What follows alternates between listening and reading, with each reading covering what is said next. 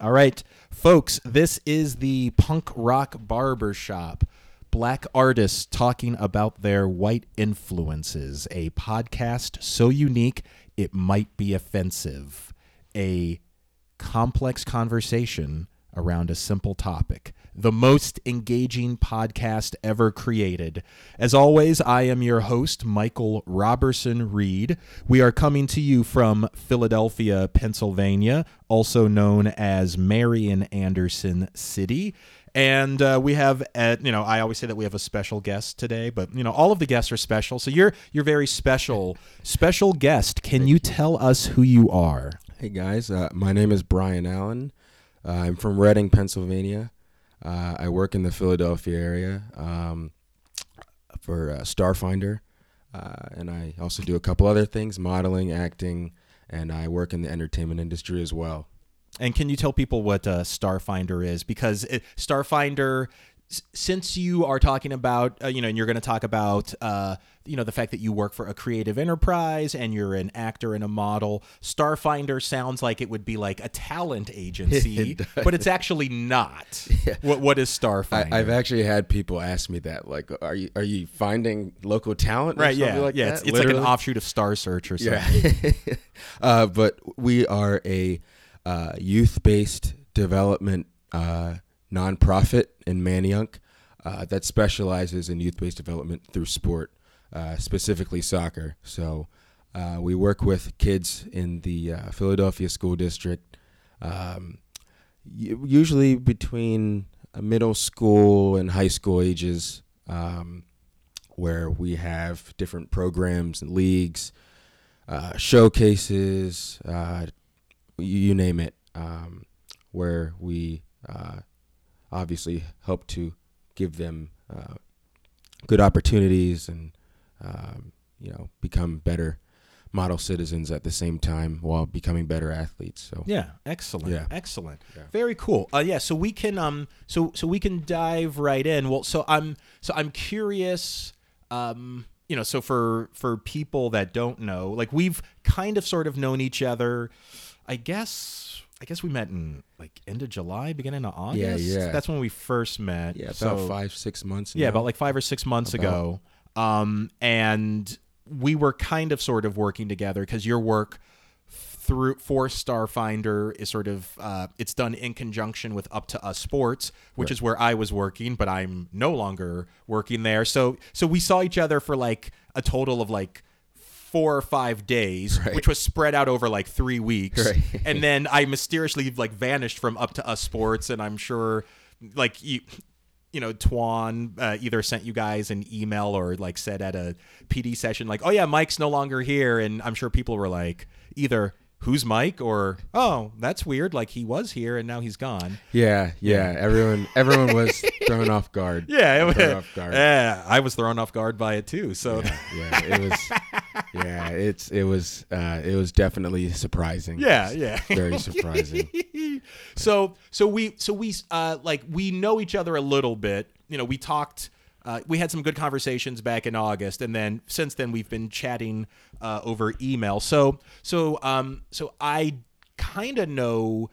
When we first met, you had mentioned that you do some modeling and you do some acting, and so then that's when I was like, oh, like I'm starting this podcast, so I want to have you on board. So can you tell people what is some of the acting and modeling work that you've done thus far? Yeah, so I've been doing this for a solid year now. It actually started in 2017, the summer of 2017, when I went to New York to audit an acting class. It was an improv class.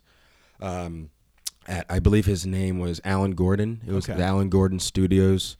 Not sure what street it was on. New York is so big. Sure, yeah. I mean, in any nerd. And don't get offended, people, when I say nerds, because I'm a nerd too. So yeah, any human being listening to this can Google Alan Gordon Studio and figure out. Was it in Manhattan? It was. Okay, all right. So we got that. We got the borough. We were in New York. We were right there. So it was a class maybe of 8 to 10 people. Went with one of my friends who was in the class, and it was so intense. Like there's, you had to get into characters. There's a lot of emotion. There's just a lot of technique that I had never even realized went into it. And I was like, wow, like I could see myself doing this. And I talked to him about it, and I was telling him at the time I had no experience, and, I wanted to learn more and stuff. Kept in contact a little bit, and, obviously I wasn't making the commute to New York from Reading. So, I took what I could from him in terms of insight and things like that. And, that kind of started it. So, I've done a few modeling, I guess gigs, you could say. I do freelance work. Okay. So, as long as it pays. So how does that work? I mean, like, do you like reach out to people and say like, I want to model, or like, so I literally know nothing about the world of modeling. So I'm like, do people have agents? Like, do you, how does that work? So I personally don't want an agent. Okay. Especially considering I have a degree in sport and entertainment management. I feel like I'm knowledgeable enough in terms of just being able to speak up for myself and knowing things, if there's anything contractual or anything like that. But, so I mean, as a freelance model, it could be anything from people reaching out to you through Instagram, or you reaching out to them, photographers that are looking for work. Also, there's a lot of people that have their own design companies, whether it's shirts, hats. Yeah. I mean, you name it. So, they're looking for people to really post on their page. So, when you find that, sometimes you reach out, or they might reach out to you if they like your content. I usually like to, go to people who have good content that are putting up, something not negative. Right. But Instagram, obviously, if you're new to modeling, one thing I would suggest is going to like film.org or something like that, where you can maybe find some work locally in the Philly area.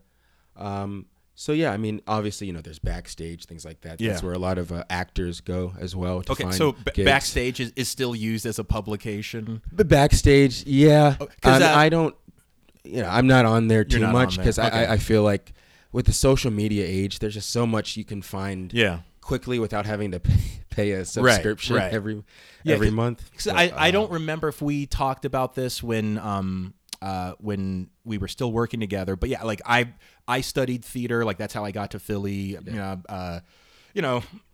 So I used to do auditions, like I'd go up to New York, and this is like 2000 to 2002. So this is the pre-Google era. I had an AOL internet account, it's like, so that's how I did all of my email. And I think there was a search engine through AOL, but like I used to go to the, it's taking it back. This is, I feel so dated, but there was a Barnes and Noble that I used to go to. And whenever the new Backstages were out, like every Friday or whatever, like I'd pay my $1.25 and like scan it and be like, oh, they need people in, so so I just, since I'm more on the content generation side than like the, performance side, I wasn't sure if Backstage was still around. I think I was in a Barnes and Noble like 3 years ago, and I saw one, and I'm like, oh, hey, they still have Backstage. Yeah. Okay. Yeah.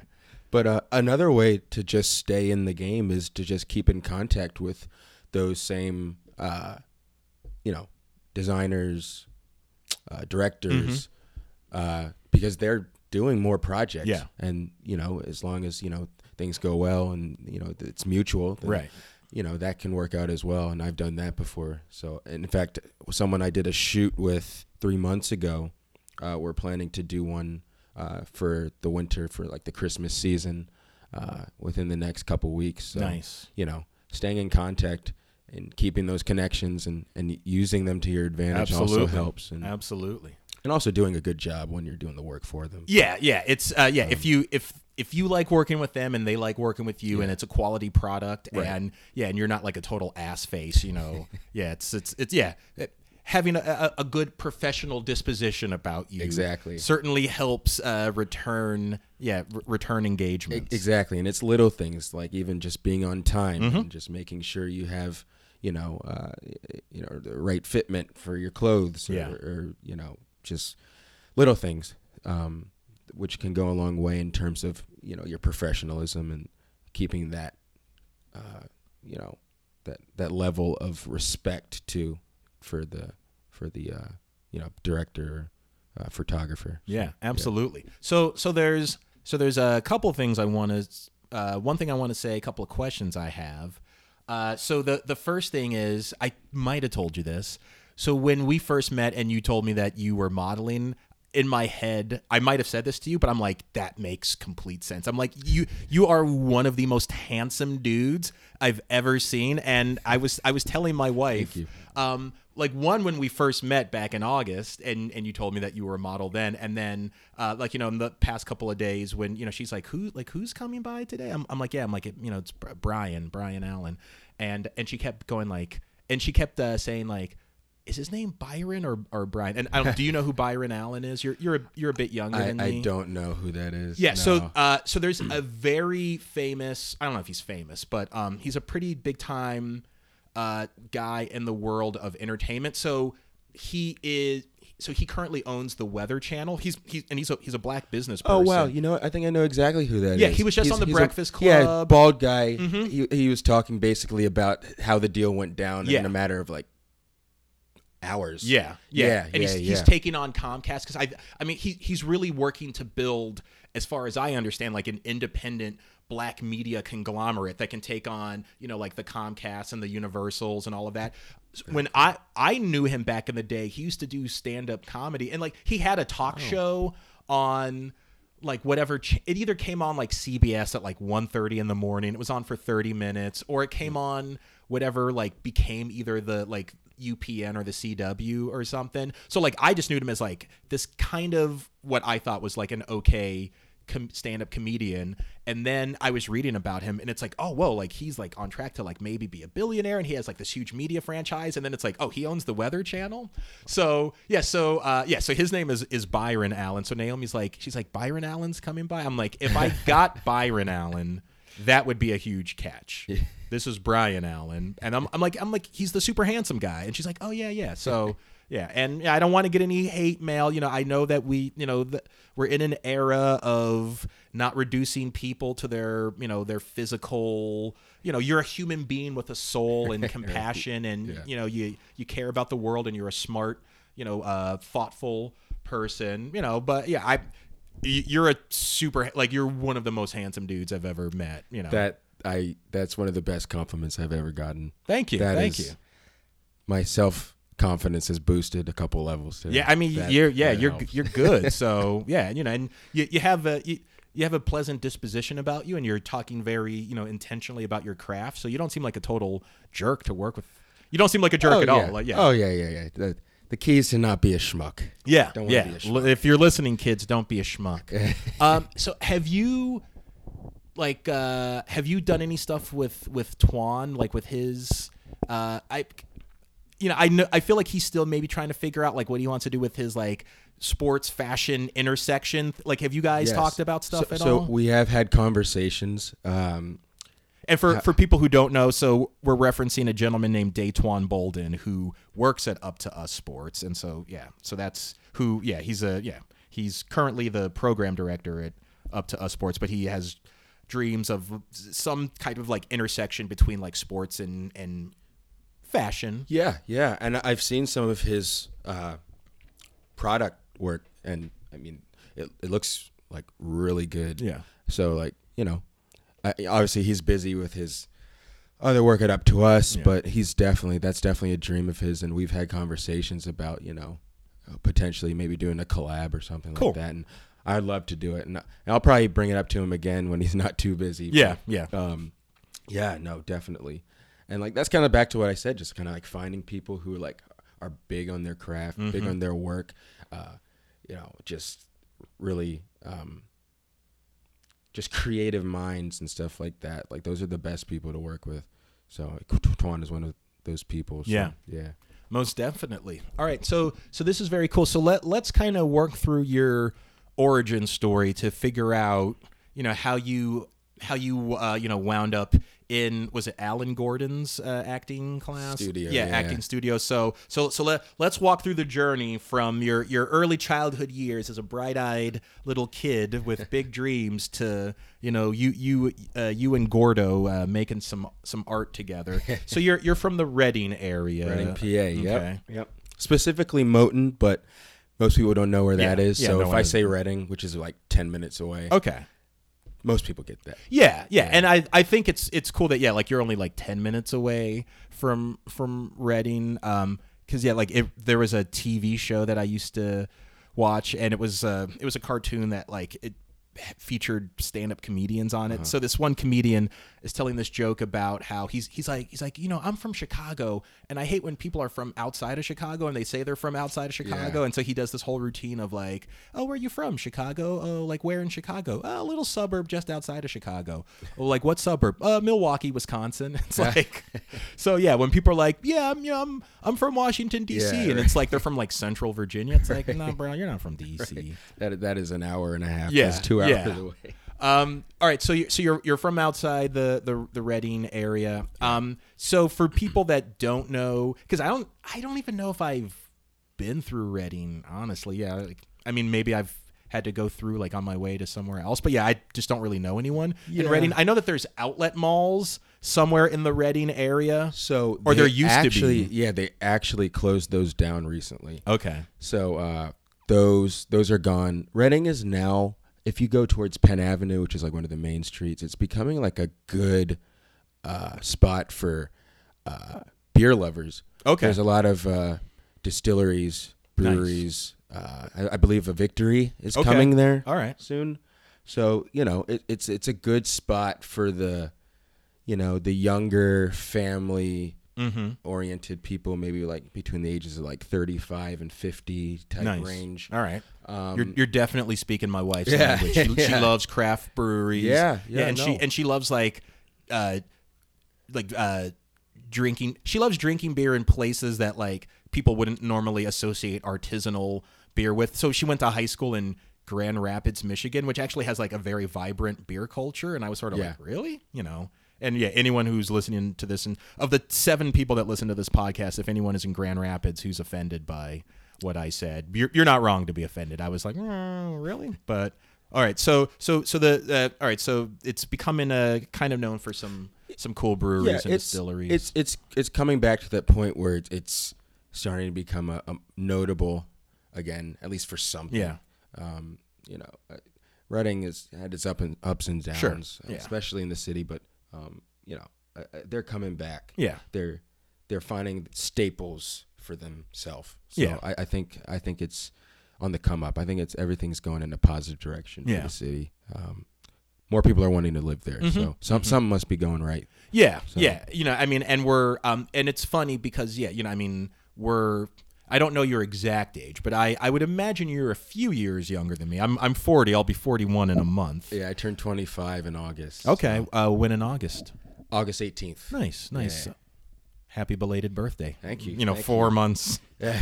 after the fact. Well, I guess I haven't seen you Yeah. since that point in time because training CTI ended probably about like a week and a half before. That's right. Yeah, It was Right? like early August. Yeah. So that makes sense. too. Nice. So, Nice. thank you, though. Yeah, absolutely. Thank you. Absolutely. And like it's funny for me because I graduated high school in 96, and this was still in the period before cities were going through the developments that they're going through now. So, like I remember coming to Philly and people being like, "Oh, you should have seen Philly in the 60s. Like that was the golden time," or my grandmother who's now passed away. I mean, she was born in 1923 and spent the first 50 years of her life in Chicago. So my dad grew up in Chicago. So yeah, they used to I'm seeing things happening now that like they had talked about, like, oh, there used to be a time where you could walk around the west side of Chicago and there was like a business on every corner. And so, yeah, it's super, super, super interesting to see the development, which, people have very strong opinions about, which is all very understandable. But yeah, it's kind of bonkers for all of that to be happening now. Yeah. So give us a little flavor of what your childhood was like. So you were in a suburb of Reading. Yeah, so we grew up. And was it like a blue collar industrial suburb and like row homes, or was it like lawns and So kids playing, I don't know, so hopscotch in the streets or something? well, I'd say I grew up in at least a more upper middle class background. Mm-hmm. We lived in the vineyards of Moton, so it was I was lucky. I was pretty lucky. Yeah. My dad is a neurosurgeon. Whoa. And then my mom, who actually passed away a few years ago, was a nurse. So I actually come from a very medical background. Interesting. So, that alone was a lot of pressure for me. That not necessarily anyone told me, but Sure. I felt people felt. So, but I would have people be like, "Oh, you're going to be a doctor?" Or, what are you going to be like in terms of which level of doctor? In fact, I actually had one high school class where our principal, he filled in as a substitute, and we were his biology class, and I forget what the question was, and he was just like, "Oh, Brian, you should know this. Your dad's a doctor." And I'm just like, that's what I'm talking about. It's like that's exactly why I don't want to do this. Right. So I think there's always been a little level of rebelliousness in me, just in terms of not being what I personally or subconsciously felt other people wanted me or saw me to be. So, we grew up upper middle class background. I went to Catholic school my whole life, literally like from preschool to college. It was my whole life. So, I understand that now, there's a point in my time where I kind of just felt like this was just normal for not necessarily everybody, but just for me. And, I just saw the world differently at one point. So what do you mean by that specifically? Meaning that, like, with my upbringing and stuff, it was so normal and so natural. And, like, being, an African American going to a Catholic school for 8 years up until 8th grade. And then from 9th to 12th grade, being one of maybe 3-4 people in your class in high school, but maybe like one of 1 or 2 in middle school or junior high.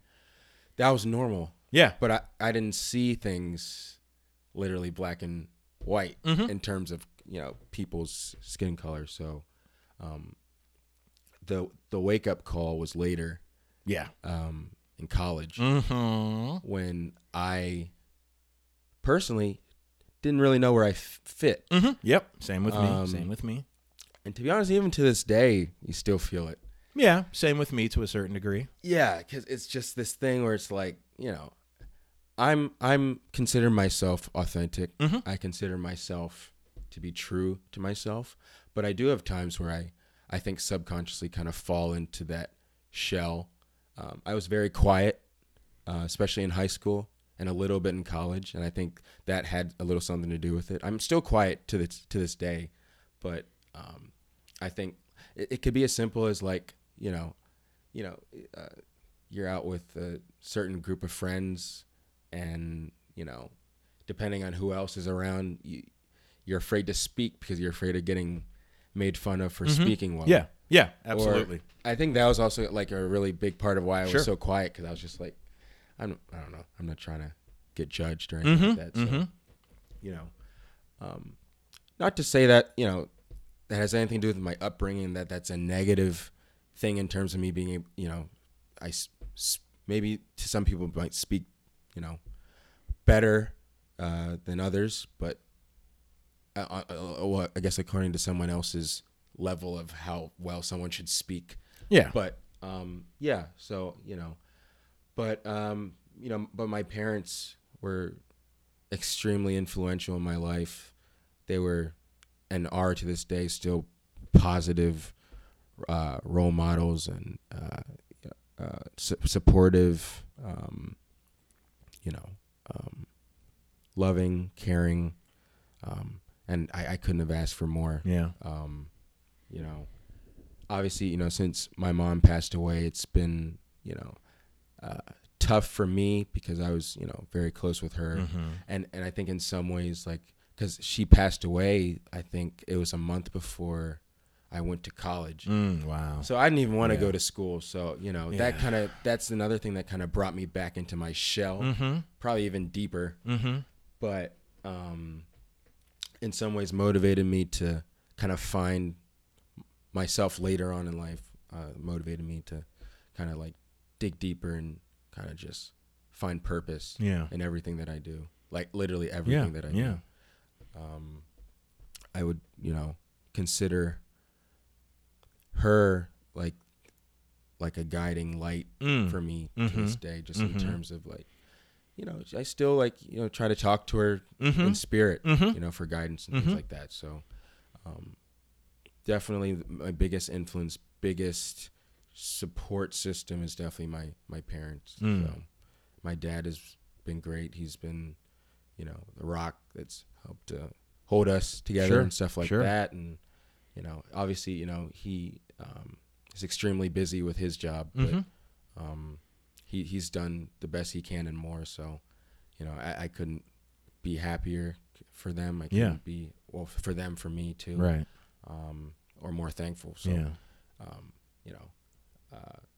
everything that I am today has been helped by them to shape me into what I am, what I'm doing. Yeah, and most definitely. Yeah. Now, I love it. And, and I remember when, when we were first talking at the, I guess it was the, like the orientation session. That's when I first met you. Yeah. And, we were talking a little bit, and I think I might've shared some of this with you, and I'll be brief because I mention it a lot on the podcast, because people are always talking about their backgrounds, but I grew up, went to very mixed schools. Like honestly, most of my friends were white really until I was 30, like 31. Like, so I'm, like even throughout college, after college, a couple of years after college, I kind of had like a core group of like 2 black dudes that like, I really were like very tight. And one of them is like a brother to me. But yeah, it was, it was a thing that like I was very self-conscious about. And at a certain point, it sort of became like such a big thing. I was like, is it like too late for me to even get black friends? Like I'm so far down this like rabbit hole of being surrounded by Caucasians, and like, and by that point, cause I mean like most music that I listen to is generated by white artists. And it's not even a thing of like, I think rap is problematic, or like there's a lot of problematic rap and there's a lot of like great rap, but it's like, it's the aesthetic of it is just something that is not really that appealing to me. Like nothing against it, but it's just like, nah, like it's not my thing. Yeah. It's like, I like music with guitars. So I'm going to listen to, I'm trying to think, I'll just mention the old bands that I know. I was going to try to make it very contemporary for the young people that are listening, but yeah, I don't listen to any modern music. So it's like, I'd rather listen to like David Bowie and Talking Heads and Frank Zappa than like Kendrick Lamar. My wife plays Kendrick, and I'm like, his stuff is awesome, but like that's not really my thing. Right. So what was, I've learned to really just like embrace who I am and be like, I've had the experiences that I've had, I think that they make me unique. The other thing that, I like, one, in just the way I've mapped out my life and with this podcast, is that I end up talking to a lot of people. There are more black folk who have experiences similar to like what we've had than like the public perception that is out there. It's not necessarily a massive amount of us. It might even only be 10 or 15% of the population, or even 5%. But there's 35 million of us in America. Maybe there's 40 million of us. So 5% of that is a lot of people. Yeah. And it's probably like, more than that, or even, not even necessarily in terms of like growing up in predominantly white environments, but like, my wife really grew up in an extremely insulated black community, Harlem, Brooklyn, and the black section of Grand Rapids, Michigan. And she likes Lord of the Rings and The Hobbit and Game of Thrones and The Tudors. Like, I learned about Game of Thrones through her. Like, I didn't know anything about it. Anything with swords. Love Game of Thrones. She is like a Game of Thrones person. So, but the reason why I say that is, so at this point, I'm very comfortable with it. The way that I'm talking now is the way I talk to everyone. This is the way my father told me to speak. And I don't think that I speak better or worse than anyone. I'm like, if those are the words you use, that's cool. Like, this is how my black daddy taught me how to talk. So this is how I'm going to talk. And if you want me to be authentically myself, this is me. And I'm very comfortable with it. And I think it took me working in a lot of predominantly black environments for me to be like, I just got to be myself. So I'm going to talk to dudes at 21st and Lehigh the way I talk to dudes in like Center City or whatever. But something that honestly I'm always, I think there will always be a part of me that when I meet other black people that like I don't really know, and especially like through work like Up to Us, where it's really, focused on developing equity, helping communities develop agency, really being in thoughtful collaboration with communities that have really gotten just like all the dirt and ick that America produces, which, it's more likely to happen the darker your skin is. There's always a little part of me that's a little self-conscious just because I either have flashbacks to being a little kid of like, why do you talk like that? Or, like, you think you're better than us? And also just knowing that, like, there are sometimes people that show up in the community that sound the way that we sound or present the way that we present, and they do think that they are better than other black people. And they do on some level think, well, because I'm connected to white institutions, I am better than you. So it's like, so I understand the lens with which people will see me sometimes.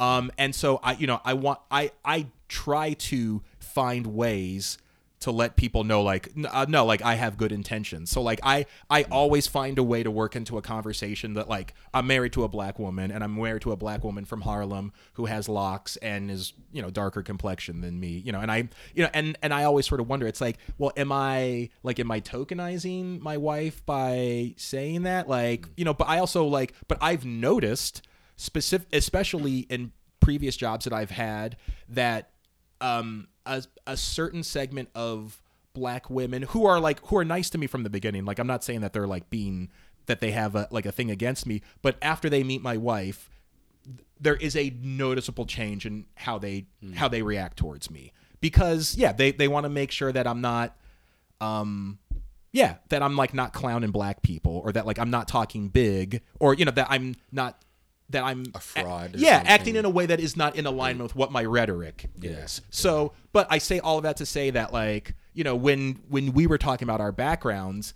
I was just like, oh, like, I definitely want to talk to Bryan more. One, just because, I mean, like, you're an engaging, very just pleasant person to be around. And two, I know what it's like to be that guy of like, like, where do I really fit in? So there is an element of like, I try to, just sort of, people did it for me, so I want to do it for people as well. Absolutely. And this kind of platform is what we need more of, because I think it literally gives people that 5%, 6%, whatever it is, some type of outlet, some type of voice, some type of representation too. Because it's a thing. Yeah, absolutely. Yeah, and it's, and it was a big part of why I wanted to do this. Yeah, I mean, to have a platform where black people can just talk about our lives, and it's not, I feel like the only time like we're on the news is when something crazy happens, and it's like, what's your opinion on this thing? It's like, right. Well, what about my day-to-day life? Yeah, and for that, for the segment of the population where we're not being represented, because I'm all about like, there should be voices for everything. So like, personally, the new movie that that Lena Waithe made, Queen and Slim, that's coming out, I probably will not see that movie, just because I honestly don't know if that story will be engaging for me personally. What I would probably do is I will probably, I mean, I might just go like, so, if Naomi's like, dude, you want to go see it? I'll be like, yeah, obviously. Or I might just I might buy like 5 tickets and just give them to someone. So it's like, I want them to make money, and I don't want anything to get in the way of some studio head being like, nah, you made this film and no one came and saw it, so so you're not getting the money for the next project. So it's like, I'll gladly buy tickets. I'll gladly buy it on DVD and financially support it. Right. I don't know if the story will resonate for me personally. Maybe, maybe not. However, I know that like the story will resonate for a lot of people, and I'm like, yeah, I want to see more Black stories that represent the whole thing. So it's like, I want to see crazy avant-garde, nonsensical freaking whatever movies. I want to see action movies with all Black cast. I want to see science fiction. I want to see Afrofuturism. I want to see, movies just about like, like I would love to see, just like a movie about like, not like really shitty people, but yeah, like, cause like there are like, I don't like, do you ever watch a show like, It's Always Sunny in Philadelphia? Yeah. So I mean, I've loved that show ever since it came on. My wife loves it. It's like, they're really reprehensible people. Like, I mean, that's kind of the point of it, or something like Family Guy. It's like, oh, like you're all like really awful people. So I would love to like see a show where it's just like, it's Black characters and it's like, oh, like there's literally nothing redeeming about you, but it's really funny. Like, I want to see it all. So yeah, that's kind of my thing with the representation. So I have a question about your dad. So, and your parents. So where did your parents grow up? So my dad moved a lot when he was young. Okay. So my grandfather, his dad was a draftsman, worked for a couple different companies, but he was born in Detroit. Okay. Then moved to, if I'm correct, Buffalo, New York. Yeah. Then from Buffalo, I believe they moved, if I'm not mistaken, to Ohio for a short time, then to Erie, PA, and then to the Germantown, Mount Airy, Chestnut Hill-ish area. Actually, about maybe like 10 minutes from here. Sure. Okay. On Wadsworth Avenue. Oh, yeah, yeah. Yep. There. I was just on Wadsworth yesterday. Yeah, so, he moved around a lot. Went to high school at Central.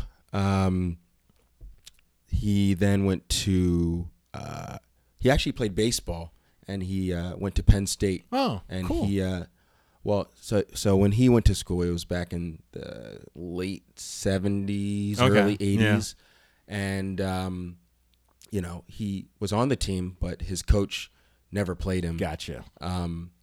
Because of the melanated skin. Well, the coach wasn't fond of him. Sure. From the start, and I think that did have something to do with it, because he did mention a story to me. I won't put all of his business out there, but where that was implied.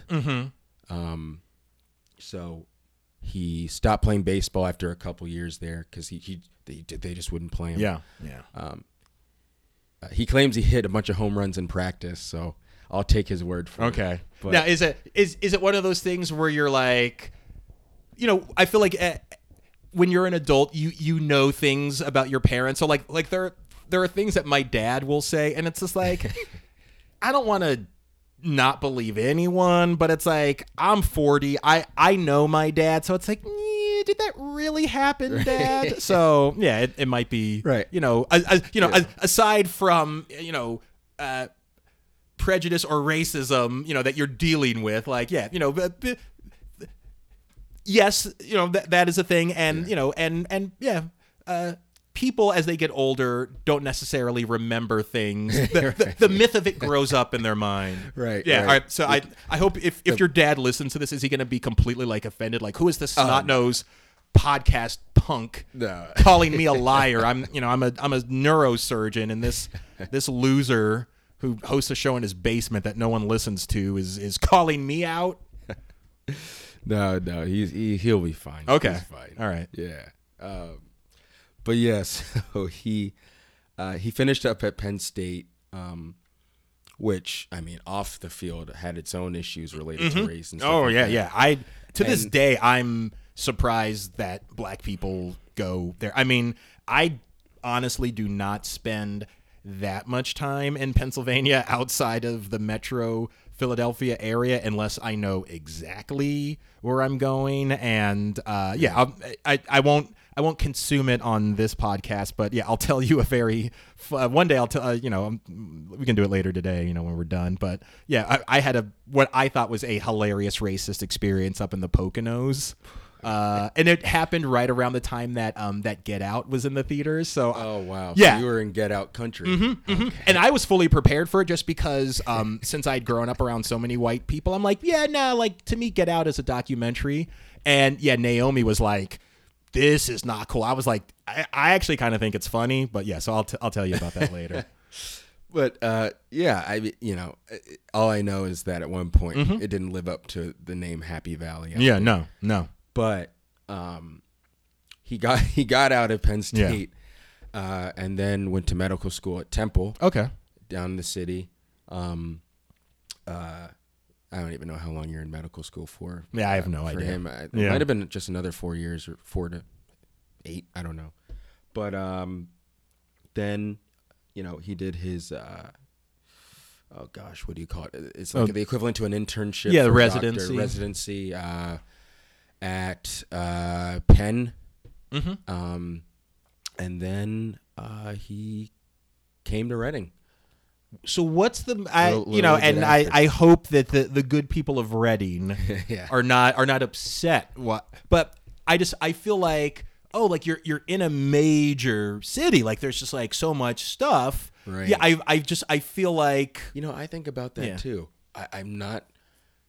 Is it because it was more suburban? Yeah, it was kind of a Philadelphia suburb. Not really. Sure, it's an hour away, but they had a train that used to run to Philly. So absolutely. You could count that maybe to make it more of a Philadelphia suburb. But all I know is that he was going into private practice, and I guess at that time he saw the opportunity. Yeah.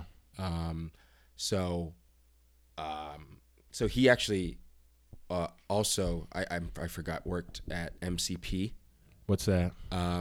Medical College of Pennsylvania or Philadelphia, but it's no longer here. Gotcha. It's no longer here, which is actually where he met my mom. Okay. They met in the OR. Okay. Yeah. Yeah. So kind of like a little bit of a Grey's Anatomy-ish type of scene. Sounded like, but yeah. So then that first ever Grey's Anatomy reference, I think, on this show. Yeah. No one I've seen like 3 minutes of one episode of Grey's Anatomy. A woman I went to college with was the big star on Private Practice. I think it's like so. Okay. Because I guess someone from Grey's Anatomy was the main person, but then there was another person. Okay. Anyway, a woman I went to college with, her name is Katie Strickland. But yeah, she was on Private Practice. Nice. She was also, she played Russell Crowe's divorce lawyer in American Gangster. Wait, I think I know who it is then. Yeah, if you saw her, darker hair. Yeah, and because when we were in college, she had blonde hair, but like her hair is darker now. I don't know what her natural hair color is, but yeah, I'm sure because she was like a fairly big film actor for a while. But yeah, that's my knowledge of Grey's Anatomy. Like Patrick Dempsey plays Dr. McDreamy or something like that. There's a McDreamy, I think. There's a McSteamy. Okay. Mc something something with a vowel at the end, or I don't know. But steamy, dreamy. Yeah. And, I don't know. Yeah, but by the way, my dad does say like a lot of that show like is not what it's not. Oh yeah, no, I believe it. It's not like what actually goes down. Absolutely. Yeah, it's like I remember when I was a little kid. I was like 4th grade or something. We did a field trip into the town over from where we lived in California, and I don't know why our teachers did this, because I'm like, that I don't know if that's a good idea, but we went into like a courtroom. So we got like a tour of City Hall, and we went into a courtroom, and they were like, and the teachers were like, so just so you know, when we go in, you have to be really quiet. And they're like, it's not like it is on TV. It's not like, Your Honor, this is an outrage, this mendacity. But then looking back on it, and I'm like, I don't know if it's a good idea to like bring like 8-year-olds into a courtroom. Like I don't know. So I mean, some crazy stuff goes down in courtrooms sometimes. So you never know. You never know. Depending on the day, the case, the judge. Yeah.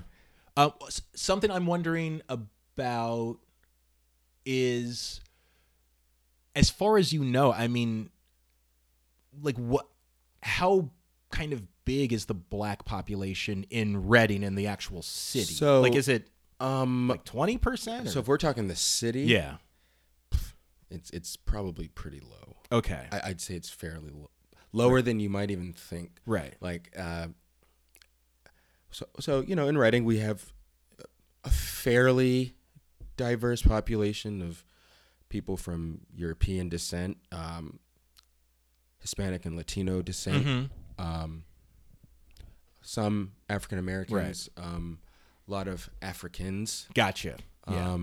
So, I mean, I've had multiple times where I was confused with being Puerto Rican or Dominican. Mm-hmm. Yeah, I can see that. It's understandable. Yeah. I get it.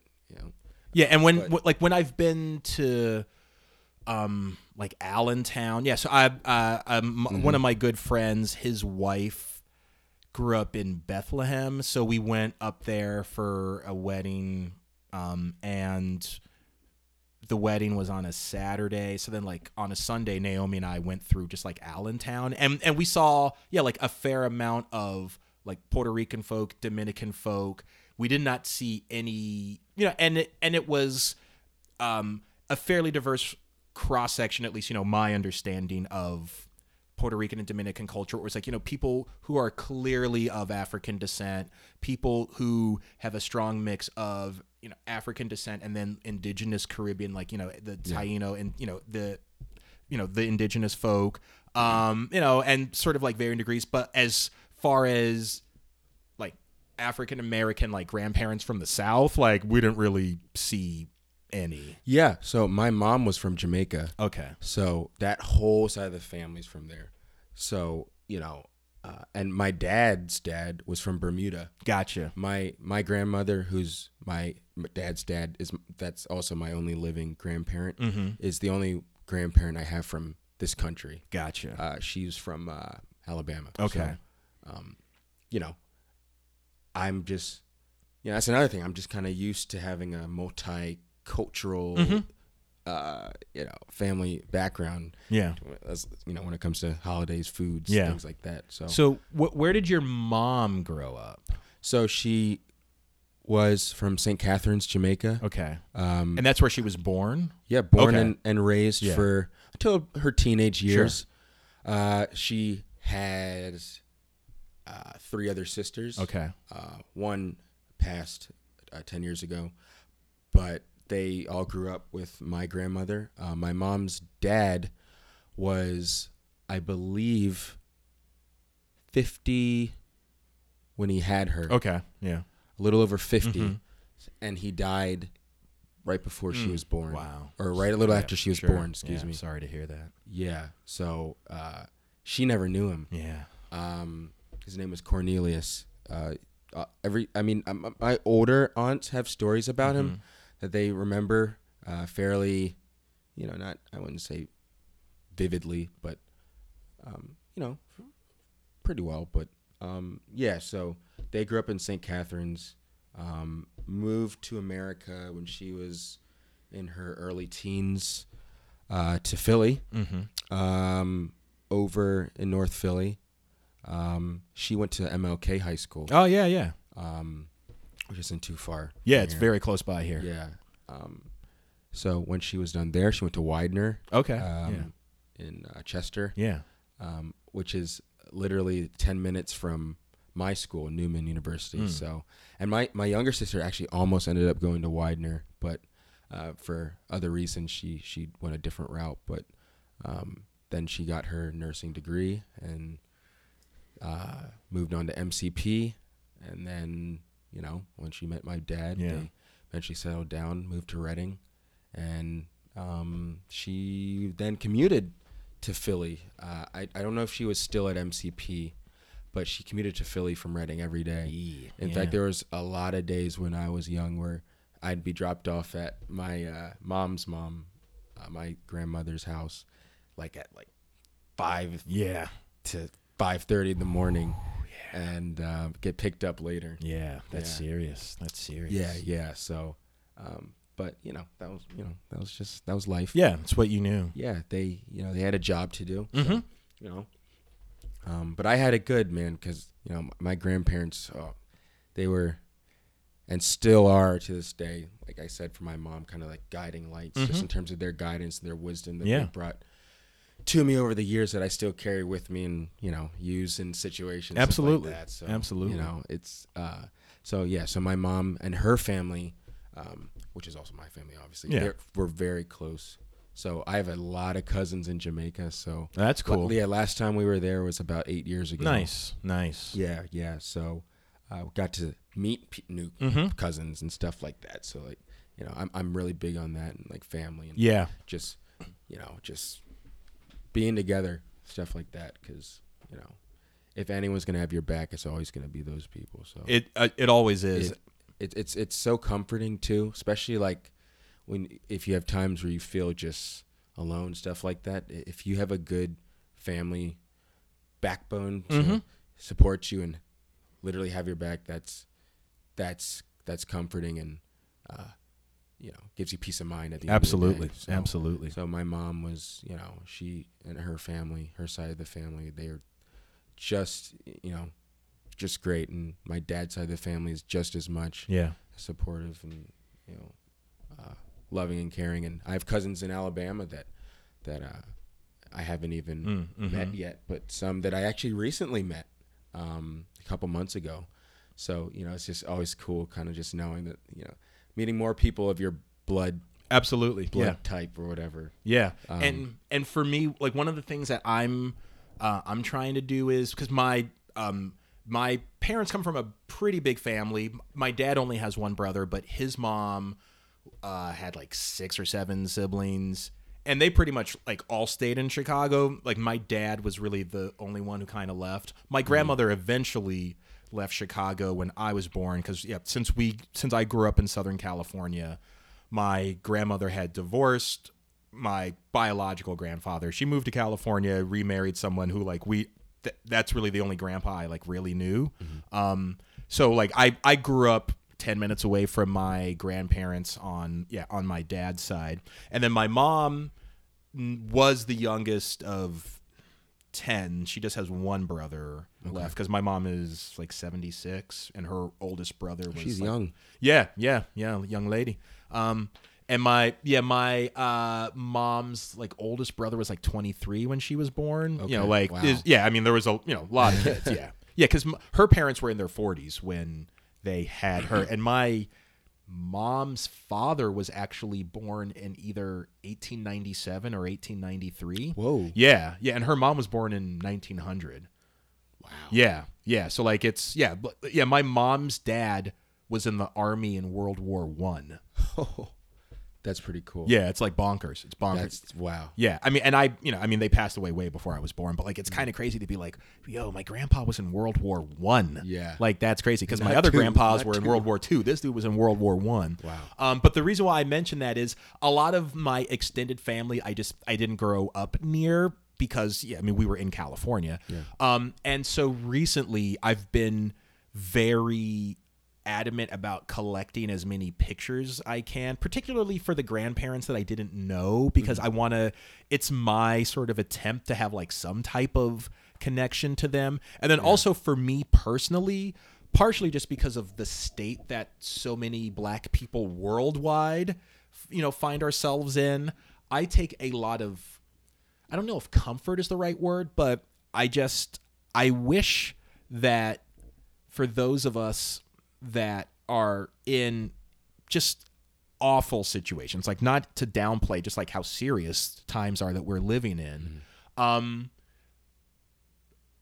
want us to have at least some kind of contextual understanding to like learn, well, how did our elders who were in many cases facing stuff where it's like, I don't know how you wake up in the morning with a smile on your face dealing with that stuff. Like, my mom was telling me that, my granddad who was in World War I in the Army, this is the 1910s when black people were treated worse than dogs. So yeah, I mean, he was technically in the Army, but essentially, if I'm remembering things correctly, his job was essentially to dig ditches and clean toilets. That's your reward, cleaning toilets, and then you come back to America and you're still treated like dirt. Yeah. So for me, it's like, okay, well, if he can do that and raise 10 kids, and be a happy, fulfilled person, I can deal with, some problematic person on TV saying something foolish. It's like, Exactly. and I really take a lot of, I don't know what the right word is, inspiration or comfort, but knowing how our elders live their lives and like the gifts that they gave us. It's one of the reasons that I like to have pictures of my grandparents and my great grandparents around, because it's like I'm trying to get what they had, and even a lot of them, I had uncles that like built businesses like from scratch and like did very well for themselves financially, emotionally, spiritually, romantically, all of that. So, and I think that for a lot of us, the more that we really lose that connection with our elders, I think that is a big part of a lot of why we are in the situations that we're in, because the powers that be that have tried to get us off track and kill us and maim us, and like those things have always been there. Like they've always been there, and in many cases they've been worse. But I feel like the elders were always that protective shield that let us know like who we were really, so that we didn't fall for like this caricature media image of this is what black dudes do.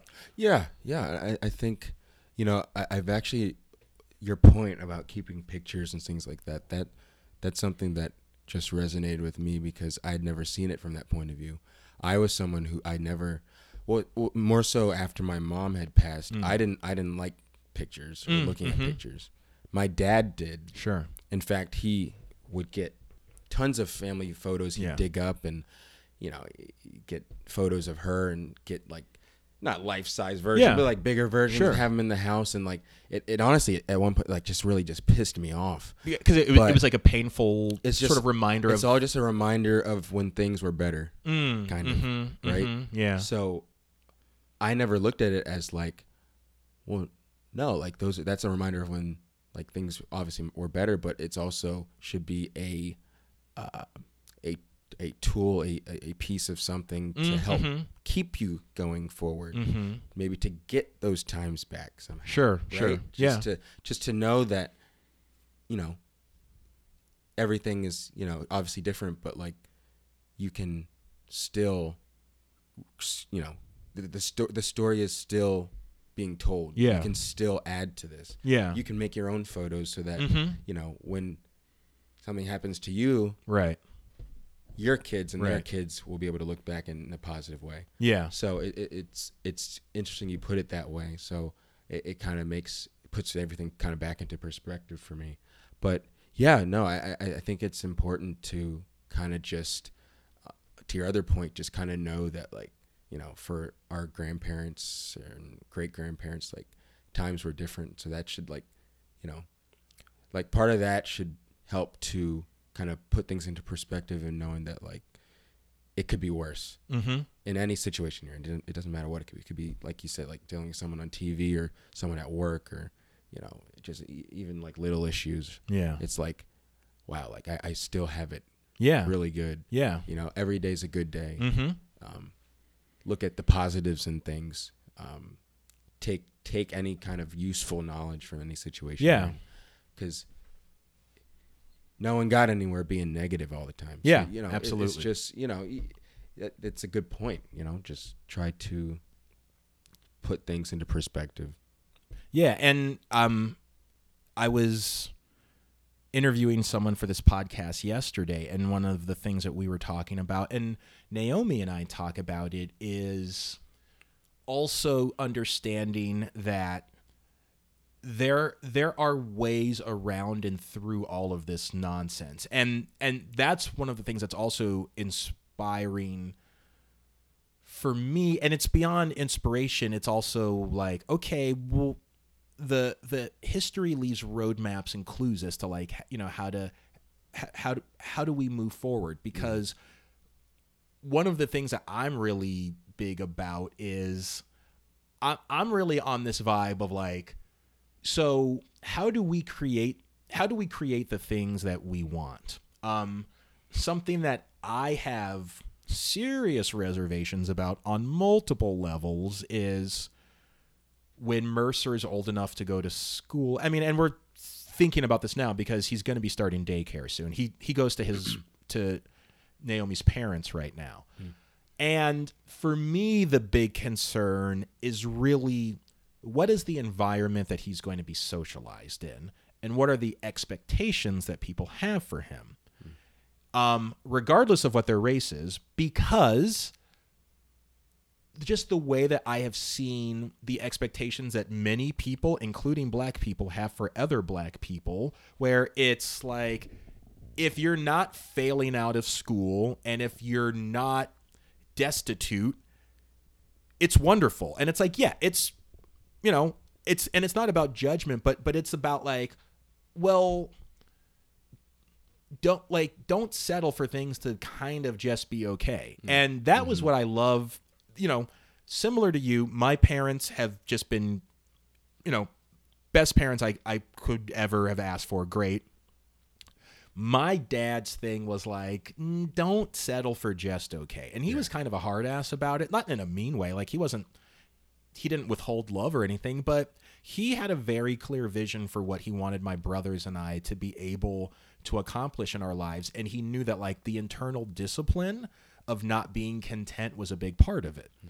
So that is something that I have concerns about, because I'm sure you encounter this in the work that you do with Starfinder, is that to a large degree, young people will rise up to what the expectations that are set for them.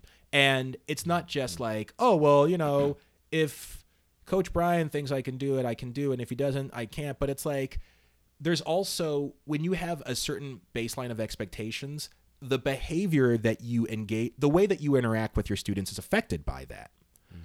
So my whole thing is that when I look at our elders, where they started their own businesses, sometimes from scratch, they like started schools, they started independent economic systems sometimes, you know, like they might even have like a whole economy that's completely divorced from the white economy, and it's all self-sustaining.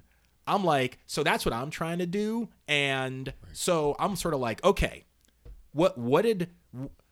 if they were able to accomplish all of that with whatever they had, I'm like, in the era of like the internet and all these things where like we can communicate, like you know, like Naomi and I are really working to being committed to like buying our Christmas presents like exclusively from black owned businesses. Like that's one of the things we're trying to do. Yeah, like that's what I'm you know, when I see what our elders did with very little, I'm like, at least in my life, I want to be able to do some of that. Yeah. It's also just having that mentality. There's got to be a way. Just it's possible. I just have to put my mind to it, type of thing. Yeah. So yeah, and I think that way a lot too. Just you know, just if we're just talking about making money or something, there's a way. There's got to be a way. There's got to be a way. There's got to be a way. Yeah. So you know, I think that's definitely important, and you know that's a good point that you raised there. So yeah. All right, we're in agreement with that. Awesome. So how did you get into thinking of doing acting and modeling? I mean, like, did you do plays in high school? Were you always this handsome? Like, if I look at a baby picture of you, are you just going to have that $1 million smile just radiate, lighten up a room? What's crazy is So I was so shy growing up. Mm-hmm. And well, I don't know. And we kind of like we were talking about earlier, just being in a shell because of social norms that were set. Yeah. Right. I feel like it was in there. I just never, because like I would have people more so towards like college say, oh, like you could be like a model or something like that. That's happened. Sure. Like I'm not BSing or anything. Like Yeah. people have told me that, and I'm just like, maybe. Like that lack of confidence type answer. Yeah, maybe. But, I mean, I had done, I hadn't done plays or anything like that. Right. I mean, the most experience I had prior to college was, a sixth grade play I did where I had one line.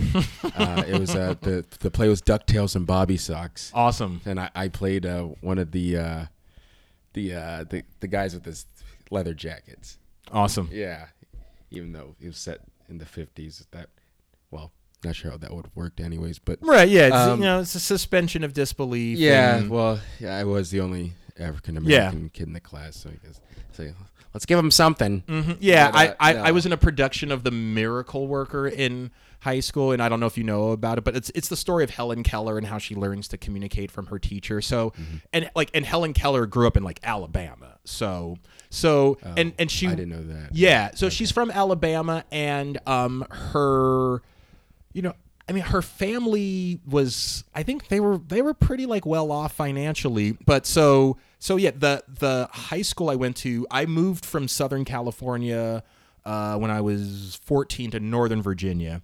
And Northern Virginia, that was really where I was like one of 3 black people on my school bus. Like in California, like our town was about 30 to like 35, 40% black. So like there was a black section of town where we lived. So like all of my neighbors were black. Like my immediate like sort of living area was completely black. My school was fairly mixed, maybe like 30% black. Northern Virginia, there was like no other black families in the apartment development we lived in, and there was one other black kid on my school bus. But I mean, I was super comfortable with that because, like I said, I mean, like all of my friends were white up until like 3 minutes ago. But the play I was in, I played a Greek man because, like I auditioned for, I'm like, oh, I want to play the part of Dr. Anagnos. And so I got cast as him, and he was supposed to be like from Greece. So like not like Greek American, like, oh, like this dude grew up in Greece and then he moved to Alabama, I guess, when he was 30. So I did a, quote unquote Greek accent, which, if a video ever surfaced of that, like, it's pretty, it's at best problematic, at worst outright racist. I sounded like the Count from Sesame Street more than anything. I don't know. Which is funny because my girlfriend at the time was of Greek descent, but that's neither here nor there. But the point I'm trying to make is, so I remember, like I'm the only black person in the show. Yeah.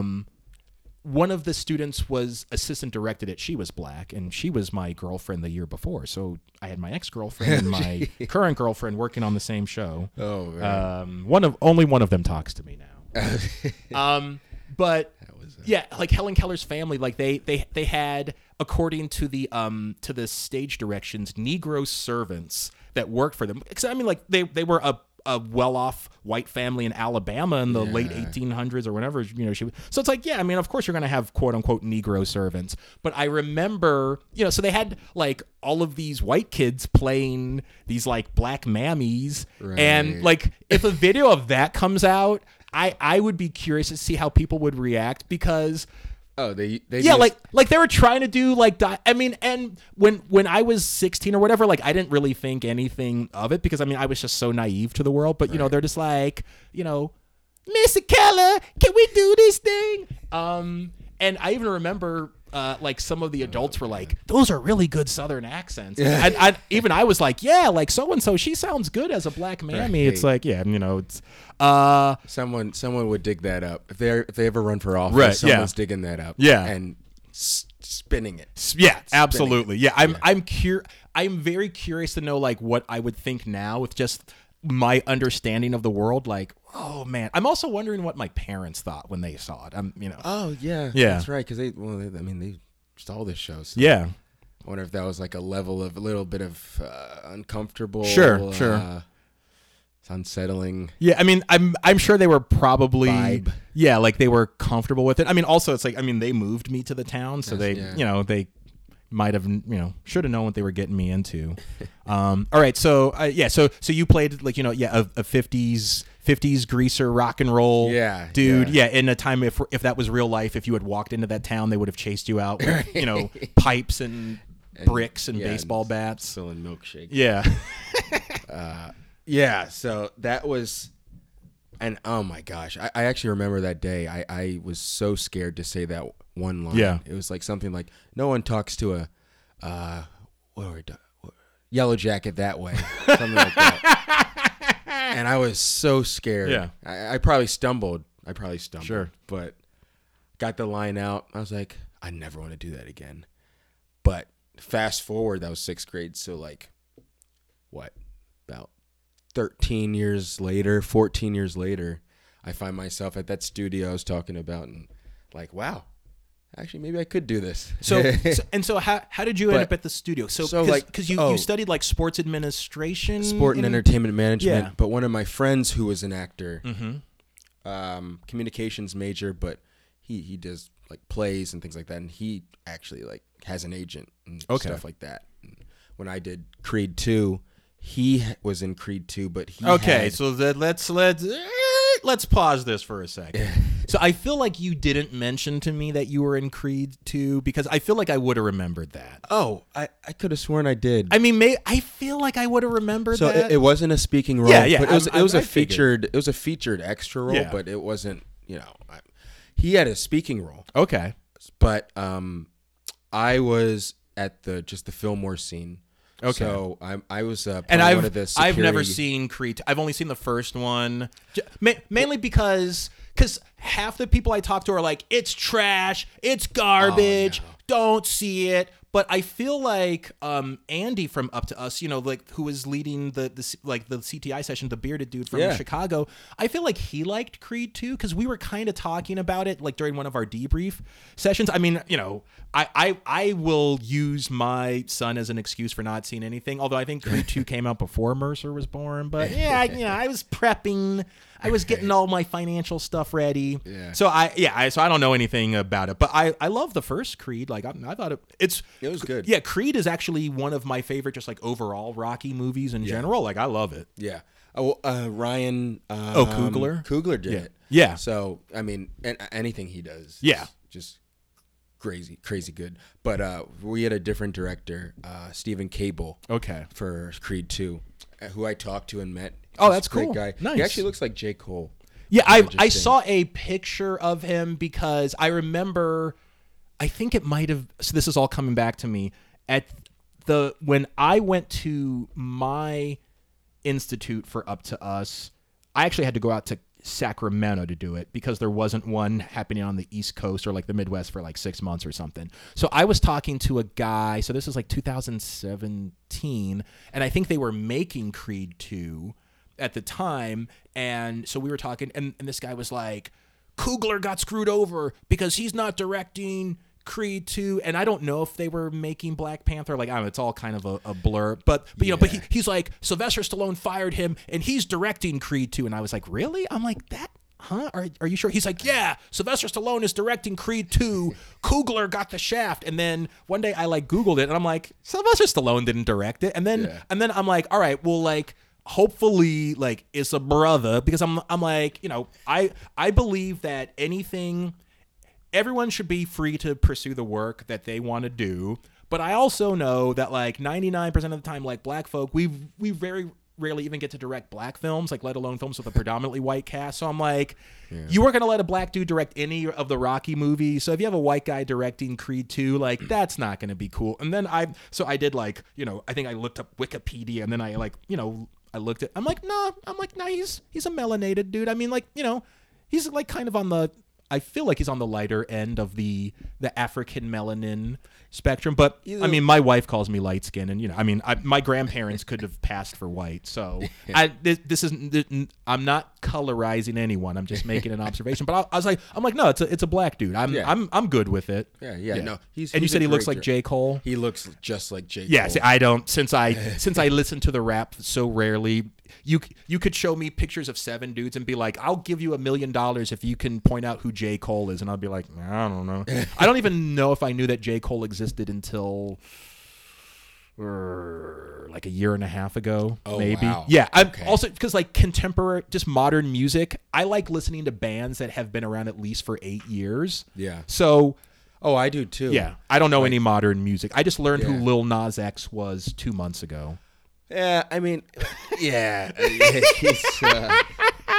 The people I interviewed last week, one of them can't stand Lil Nas X. Yeah, so like I can listen to modern day like hip hop and rap, which has really become the new pop. Yes, absolutely. It's like the genre. Yes. I can listen to it, like, and I will. Yeah. But like, I also have days where I'm like, I can't listen to it. Yeah. Like on my way to work, I listen to like classical music. Nice. Because it's calming. Yeah. And when you're driving on the Turnpike or 95, it's super helpful. Yeah, you need some calming influences. Yeah. So like, I might put on some like rap or hip hop like on Friday when I'm leaving work. Yeah. Unwinding. Get ready for the weekend type thing. But I'm not too big. Like, I like a lot of like 90s rock. So like Pearl Jam is that's my group. Nice. Creed, which is a little later. Sure. People hate on Creed. I don't know why, but they're yeah, they do. I mean, I like Creed. Yeah, I have no because I haven't really listened to their music, and also I think there were a lot of people who were really offended by the fact that they're Christian or Scott Stamp is, which like I don't. I mean, I grew up in the church, like, and I'm not a practicing Christian, like, and I don't mean that like I'm not going to claim something that I don't authentically do. My parents are practicing Christians. I went to Christian elementary school. I go to church with my parents all the time. I am not an atheist. And like, I don't like when religious people get crapped on. I'm just like, treat people as people. Right. And, I personally, I wasn't drawn to them because they were considered Christian. Yeah. I just like their music. Sure.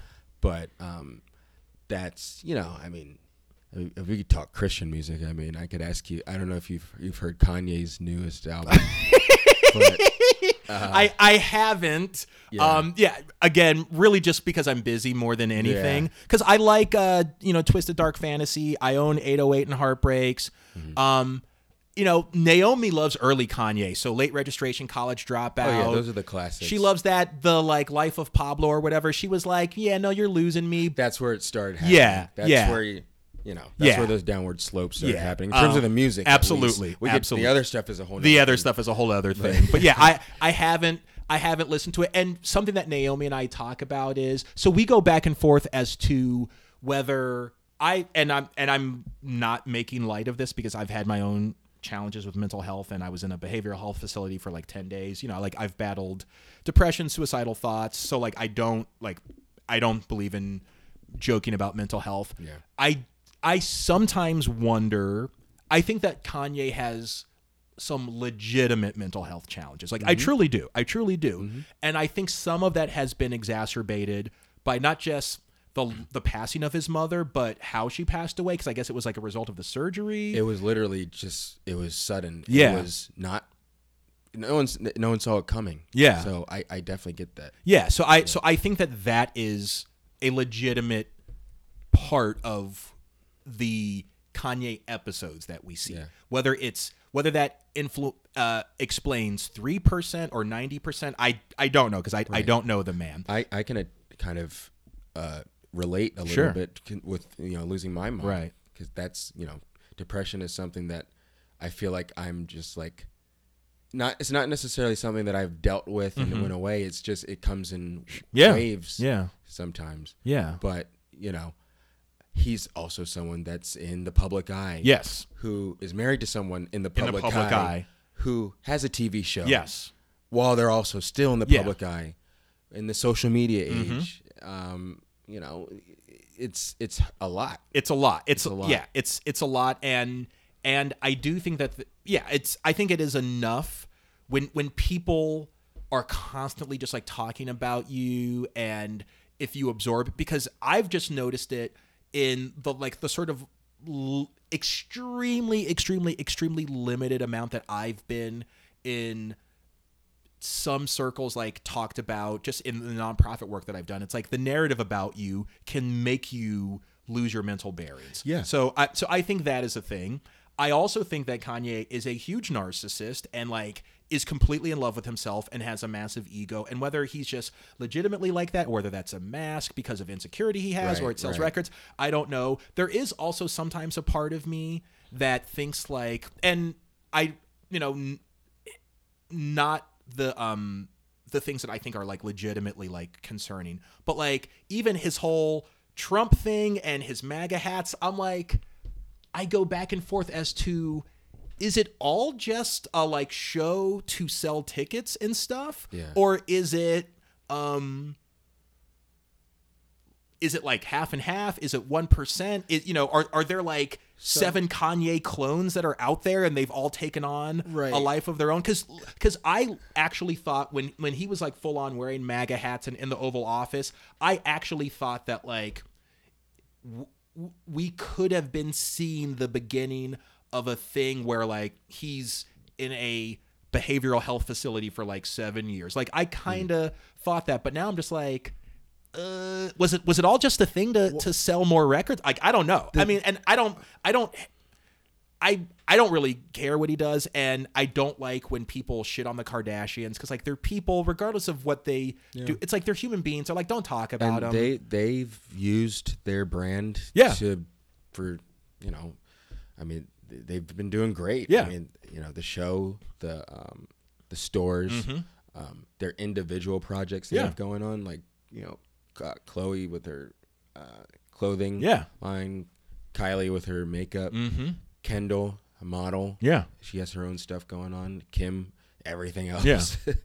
So you have a very good working knowledge of the Kardashian business empire. Well, I mean, I'm also a big Kendall Jenner fan in general. Okay. For other reasons. Okay. Well, you think she's like oh my pretty, God. or she's great. Is she like the? Because I kind of, once you get past the Kardashians into the Jenners, I start to get confused as to who's who. Wasn't one of them dating Big Sean or Tyga, or like all? That was I think that was Kylie Jenner. Okay, yeah, but she's dating like Travis Scott now. Or something. Okay, like that. All right. Yeah. So Kendall, who's the one that did the problematic Pepsi commercial with the police officer? Was Kendall. That was Kendall. Yeah. Okay, all right. So people, don't if you have strong feelings about Bryan's feelings towards Kendall, don't. I just bring people onto the show. I don't censor anyone. I don't police people's speech. Well, I will say that commercial was a bit of a that was a flop. Oh, it was a total flop, and it was.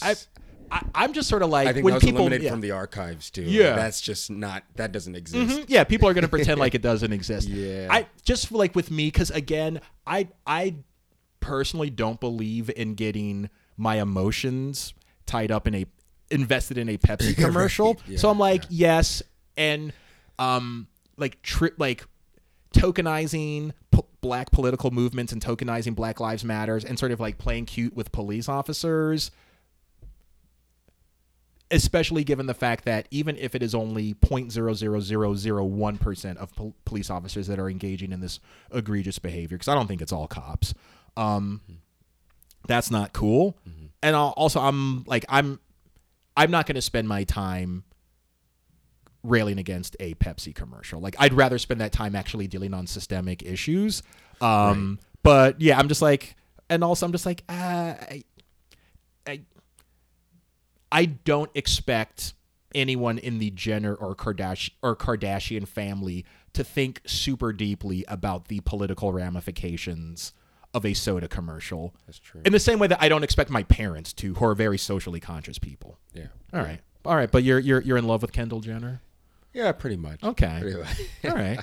And it's a work in progress. And she's she's mostly does she just mostly model?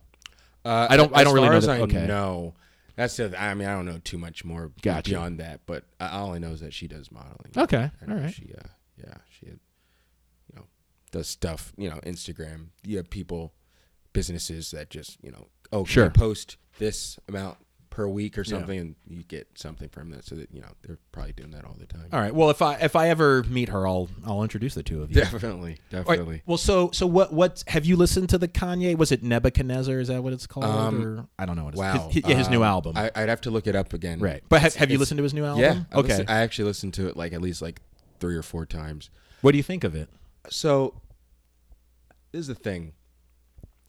For me personally, I kind of liked it. Okay.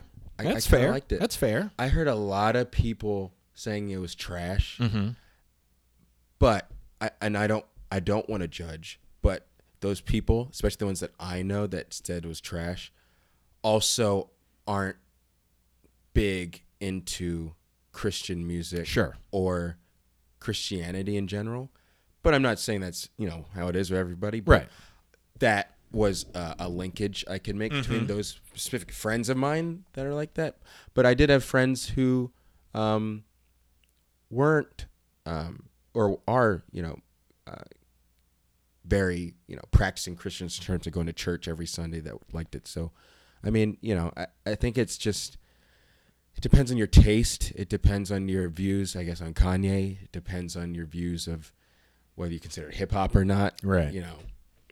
But I personally liked it. I think there was some good content. And there are some songs that kind of lost me, but I'm not saying it was perfect or his best work, but I thought it was at least a solid, okay album. Okay. So it's worth listening to. Sure. Trying it out. Even if it's just queue up 3 songs or something like right. that in there. Like the 3 best songs. So, yeah. But back to the Kanye thing, I just feel so Kanye to me in a small kind of way almost serves and kind of is a microcosm with some of the things that he says and does of what I feel like some people do feel. Mm-hmm. Yeah. Not necessarily specifically the things he's talking about, but just in terms of how he's I don't want to be boxed or be what you tell me to be. Yeah. He actually had an interview with a Big Boy who's a big time radio head in, I think, New York, where he's talking about that. He's we have rappers out here talking about, effing this person or killing this person, but we'll say they're for, criminal justice reform. Yeah. So it's kind of he's just, he has real, things that he says, but it's not something that everyone's going to agree with. But he also does have some good, insightful comments. Sometimes you might not catch it because of just the way he projects it, the way maybe because of his language. But you can find little things oh, okay, I kind of get what you're saying. Yeah. Oh, absolutely. If I want to, now obviously the MAGA thing that's an almost extreme, sort of. But if I have the right to do this X thing, I can do that if I want to. I don't need people to tell me what I should be and conform to the social norms. Absolutely. Of what is in some ways expected. Right. So I get that. I get kind of where he's going with that, but I don't know if I personally can relate to exactly what he's talking about, but in terms of other things, how it relates to my life, I can take bits and pieces of what he said and attribute it to that. So. Yeah, and I definitely think that he says things that a lot of more people feel than they will admit. And he's open. He's very open. Sometimes. Yes, sometimes. And yeah, I think people have a challenge distinguishing between what is the substance of what he's saying and how is he actually saying it. Because I know tons of people, not tons. There are, because I saw this on YouTube. There was sort of a video clip of various well-known black celebrities talking about like how gangsta they thought Trump was and like how he didn't fucking care what anyone said. And it was like Ice Cube. Maybe it was Shaquille O'Neal. Like it was definitely Ice Cube. Maybe Charles Barkley. Yeah. Like it's entirely possible that Charles Barkley would say something like that. And yeah, I mean, I have an extended member of my family who voted for Trump and voted for Trump sort of for the like I don't really fucking like Mexican people, and like I like how like Trump doesn't give a fuck what anyone thinks about him. He's brash. Something. And well. And this is a dude who doesn't really like white people like at all, and like really only hangs around black people. So okay, yeah. So I mean, it's like it's not something I agree with, but it's like I know people like that, and I mean what I definitely will say that I have always liked about Kanye is that I love how he refuses to think that like, oh, as a this, I have to do this. As a rapper, I have to sample this. Right. I have to be influenced by this. I have to do my concerts in this way. Right. You know, he takes influences from all over. And another thing that I think is interesting is that the even with his support of Trump, that kind of energy has always been in him. And usually it's been sort of directed at people on the opposite ends of the political spectrum. But like, I don't necessarily think the George Bush thing. Because like so this is just my personal take. This is just my personal belief. Again, I am not someone who I don't believe in judging people based on if they're engaged in interracial relationships, because I'm not going to tell someone how to live their life. And I don't think a person should have to take on the responsibility of, well, I need to only have black friends or date a black person and marry a black person to like do honor to the elders. It's like, that's a big responsibility. If you choose to take that on, I think that's fine, but I don't think you should have to. But having said that, Kanye has created a lot of work that is really around the like I don't know if confuse is the right word, but some of the songs. So I mean, the cover of my Dark Twisted Fantasy or my Twisted Dark Fantasy, wherever it is, I mean, it's like it's a black dude having sex with a white woman or a very light-skinned black woman. You know, that's what the illustrated image is. You know, I have not known of him to date a black woman that matches his complexion. You know, Amber Rose was lighter than him, and which Amber Rose is a wonderful human being. Like, she can't control her melanin count. And you know, that song on my Twisted Dark Fantasy, like One Hell of a Life, or like I mean, we're like, it's doing very clever raps about like having sex with white strippers and like white strippers not wanting to do like lap dances for black men. It's like there's a certain I think that he has a certain intoxication with a lot of elements of white culture and with a lot of white women. And I feel comfortable saying that because I've gone through that myself. I dated way more white women than I dated black women, partially because of how I grew up, partially because of how I was socialized, part of it just being the environment and Eurocentric beauty standards sort of being the like fruit that is dangled before you. So I mean, maybe I'm projecting onto him, but I don't think I am. So like, I'm not even being like, shame on you. So I just say all of that to say that like, and so I think that his sort of like flirtation with like the Trump world it comes from the same energy. Another way to fit in. And and maybe even be like another way to sort of like stick his finger up, not at black society, but he's been very overt in being like, don't box me in as a rapper. I'm going to sample Coldplay. I'm going to be influenced by Peter Gabriel. I'm going to be influenced by freaking the White Stripes. Don't tell me as a black artist I have to only sample freaking Earth, Wind and Fire or Donny Hathaway. Right. And he's making songs about like lusting after white women and white strippers and like white strippers who don't want to be around black dudes. And people liked that. Right. So I'm sort of like, so why is the Trump stuff a problem?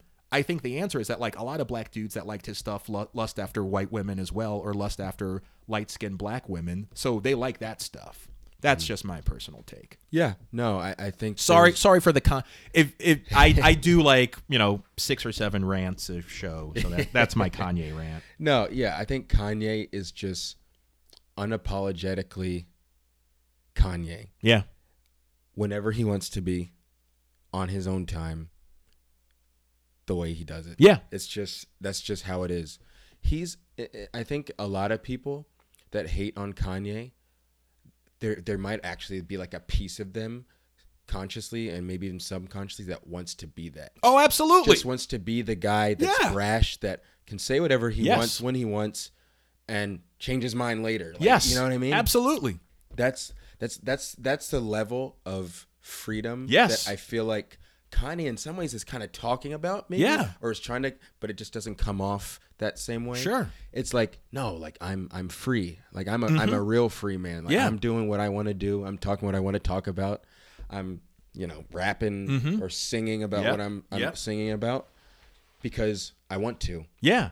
And that's people will still buy his records. They'll still stream them. They'll still watch him on Saturday Night Live. And he knows that. He knows that. And that's the thing that and that's a level of unbotheredness that literally, in some ways, like especially knowing like how I grew up and stuff like that, you kind of envy. Yes. Because if I had that level, I would be a completely different person. Sure. Or at least a more sped up version of, I guess, of myself now than I was back then. Sure. So, yeah, I mean, I see him. I see what he's like trying to do. I see what he's trying to do. So, all right. So, how did you end up on Creed 2? So that happened. So they had extra roles, and then they also had like featured extra roles. Gotcha. So what happened was I had just applied to be or submitted to be a just regular extra. And how did you learn about the extra role? I was told by my friend that's in the film. Gotcha. So, and this friend like has an agent and is like really doing the he the was work. He was booked for the film a year before filming. Gotcha. So he told me about it. He told me exactly where to go, and I guess who to contact and stuff like that. It was like through some like Facebook page. So I did that. And that was really the first acting work you had done since the 6th grade show, Bobby Socks and bow ties or whatever. It was actually not. I had done. Now I hadn't done a speaking role up until this point, like a real one. I had been like an extra in like a film that I actually had worked on as like a production assistant, independent film in Philly. I'd say about 6 months prior to that. Okay, what's that film called? Oh God, was it ever like made? Like, is it like available on? No, it was made, but it's been a while. Gotcha. The director was Sky Dennis. I have no idea who that is. Should I know who that is? He's local in the Philly area. Okay. He's now in California, but he's also a director, and I think he did a little bit of acting as well. And his name is Sky Dennis? Yes. Sky, come back to Philadelphia. Yeah. Don't stay in California. Yeah. He's out in LA right now, I believe. And so you were just working on that like as a production person, and then it was through an internship that I had at school for Megabuck Entertainment, which was located in Brookhaven at the time. So that was part of the internship. It was a audio engineering and marketing internship.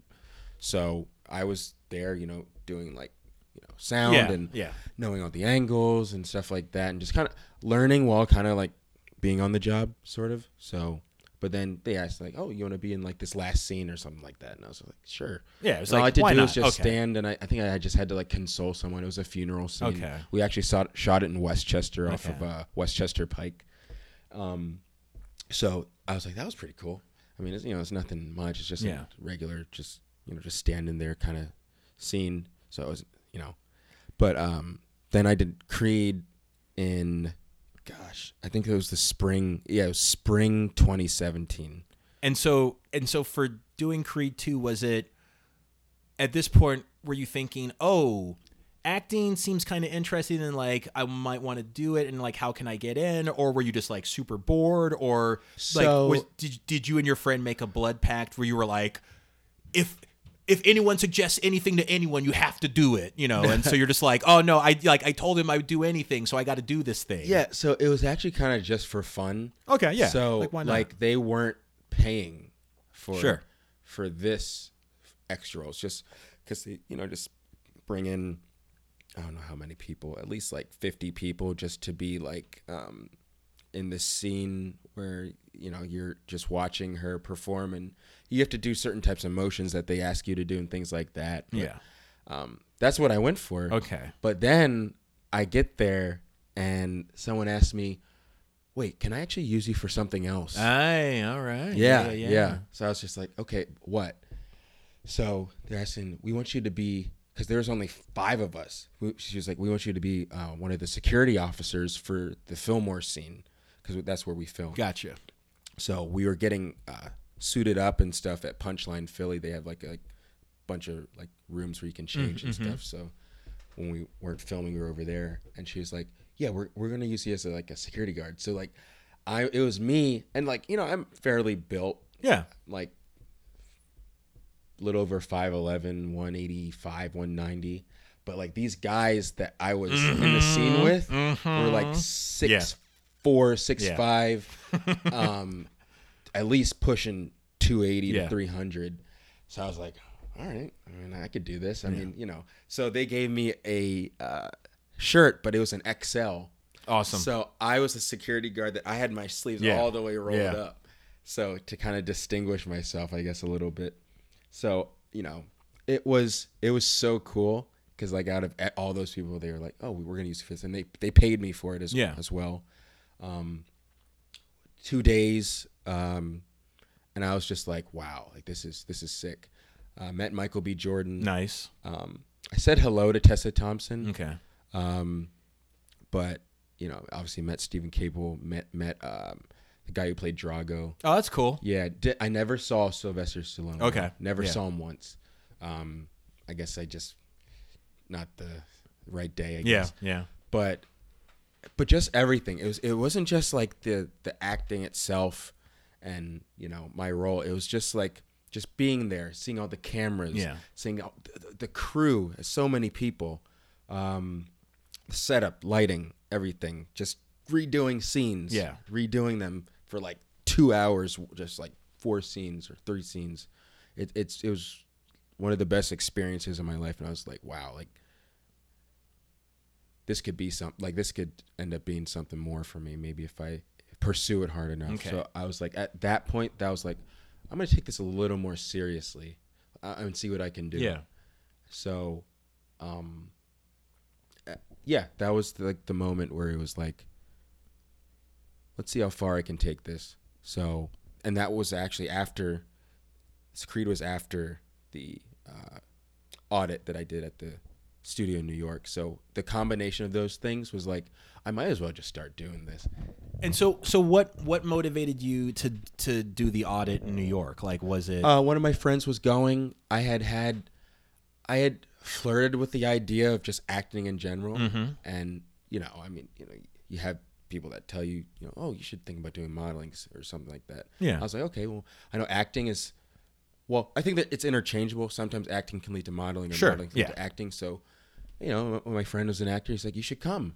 I was like, okay. So we took the 2-hour drive to to Northern Jersey, then took the train into what was it, 30th Street or no? No, it's by Times Square. Yeah, it's either Penn Station or Union Station. Yeah, I don't know. New York. Yeah, and no disrespect, New Yorkers. Yeah. My parents lived in Manhattan for a couple of years, and my mom is from North Jersey, but I'm a Philly dude. Yeah. So we walked. I don't even know how long we walked. I was pretty nervous. This small studio, everything in New York is like tiny when you go in. But man, like I left with a lot.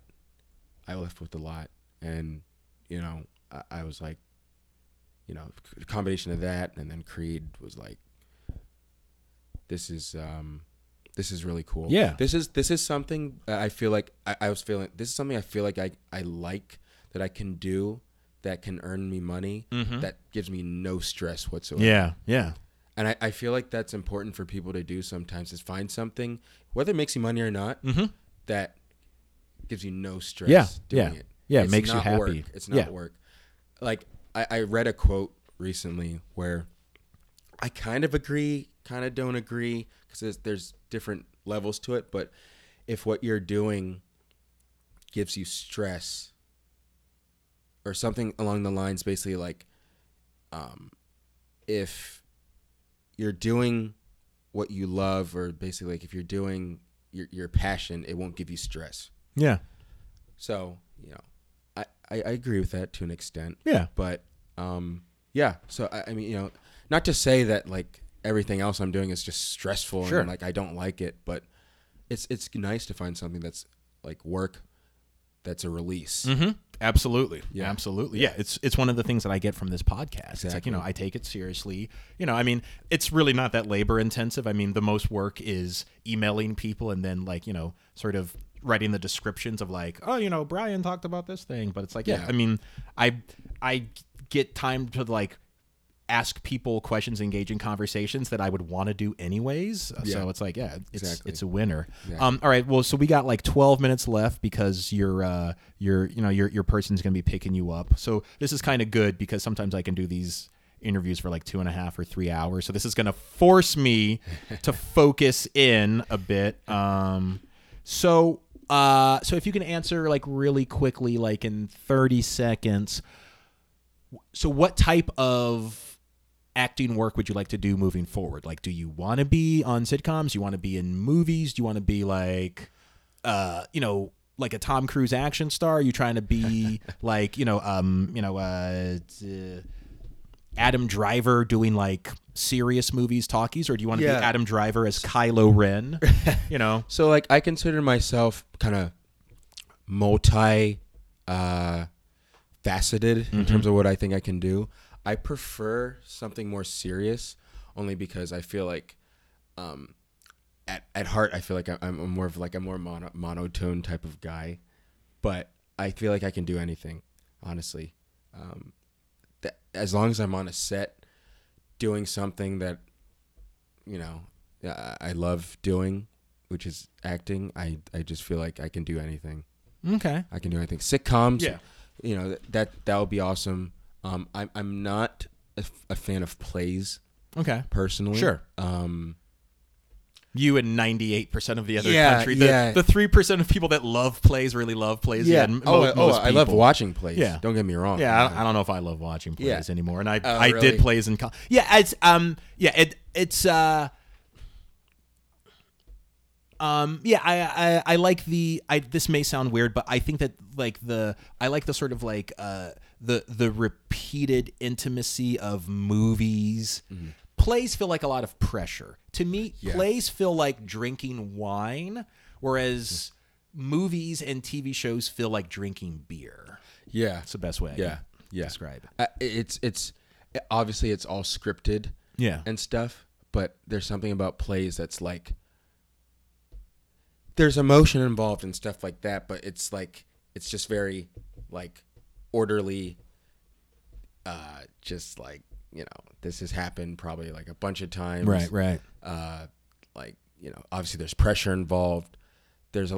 I will say it does take a lot of skill though to be able to like do that live. Yeah. It's a completely other skill set of acting because I mean in some ways it's another level. I mean, it is. Theater is really the actor's medium. Film is the director's medium. Right. I haven't acted in 15 years. I did a couple of like indie or like 3 lines in a couple of indie films.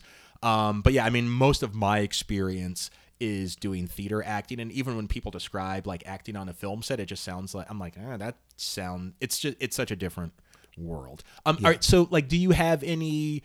Just like particular films that like you really dig, before we started recording, we got into a very substantial, in-depth conversation as to the various Star Wars films and Yeah. the prequels, the sequels, the good, the bad, the ugly, all of that. I mean, so are you like a big sci-fi guy, or like, I mean, do you love mumblecore serious films or anything by Christopher Nolan? What's your what? Okay, yeah, I mean, I can do Christopher Nolan. He did Inception. Yeah. So and the Dark Knight series. Obviously. Yeah. I like that. I like darker films like that, Nice. especially for like Batman. Yeah. Like Yeah, that, it's great. For me, no other Batman. Honestly, it's up there with any superhero series or trilogy. Yeah. In general, Absolutely. it could be the best one of all time. Yeah. Like I just I mean, obviously you throw the Joker in there in the second one. Yeah. Heath Ledger's performance. Yeah. Was just untouchable. Yes. Untouchable. And I mean, Tom Hardy did a great job as Bane as well. I think, movies like that, darker films, suspenseful films, obviously are good. Sci-fi films, I'm very big on. Star Wars is like my life, so Yeah. Nothing will ever top that for me. What's your favorite of the original trilogy? The original 4, 5, and 6. Yeah. Probably 5. Yeah. Empire Strikes Back. Yeah. It sounds like the easy choice, but it's just a great film. It's a great film. Just the story, the build up of in terms of like the character build up for Luke, and you have Yoda, brings in Yoda, the Battle of Hoth. I mean, it's just so many classic movie moments. Obviously, Darth Vader and Luke, and how that ended. But that's got to be the number one. I mean, A New Hope was great. Yeah. It was, it was one of those films. It's so historic just for when it came out, what it meant, what the bar it set for everything we see today. There wouldn't be an Avengers without Star Wars. Absolutely. So out of respect, A New Hope is second, and then Return of the Jedi would probably be last. Still a great film. But to be honest, my favorite film, Star Wars film, is Episode 3, Revenge of the Sith. Really? Yes. I've probably watched that film 200 times. Okay. All right. So yeah, I rarely, I try not to be one of those people who like has super strong opinions about movies, because like I find that stuff kind of annoying. Although when Naomi and I were watching Return of the Jedi, they're doing the whole Star Wars marathon on TNT right now. Right. Return of the Jedi was on this morning before Rogue One came on. And Naomi doesn't really care about the Star Wars movies. Like in the world of sci-fi fantasy, she likes fantasy. Science fiction, not so much. So I made a joke about I'm like, oh, it's a shame. And she goes, why is that? I'm like, oh, well, you're seeing the like altered original trilogy movies that George Lucas has tinkered with, and like the extra scenes, and like, they Photoshop Hayden Christensen as Anakin as the Force Ghost, and not like original Sebastian Shaw.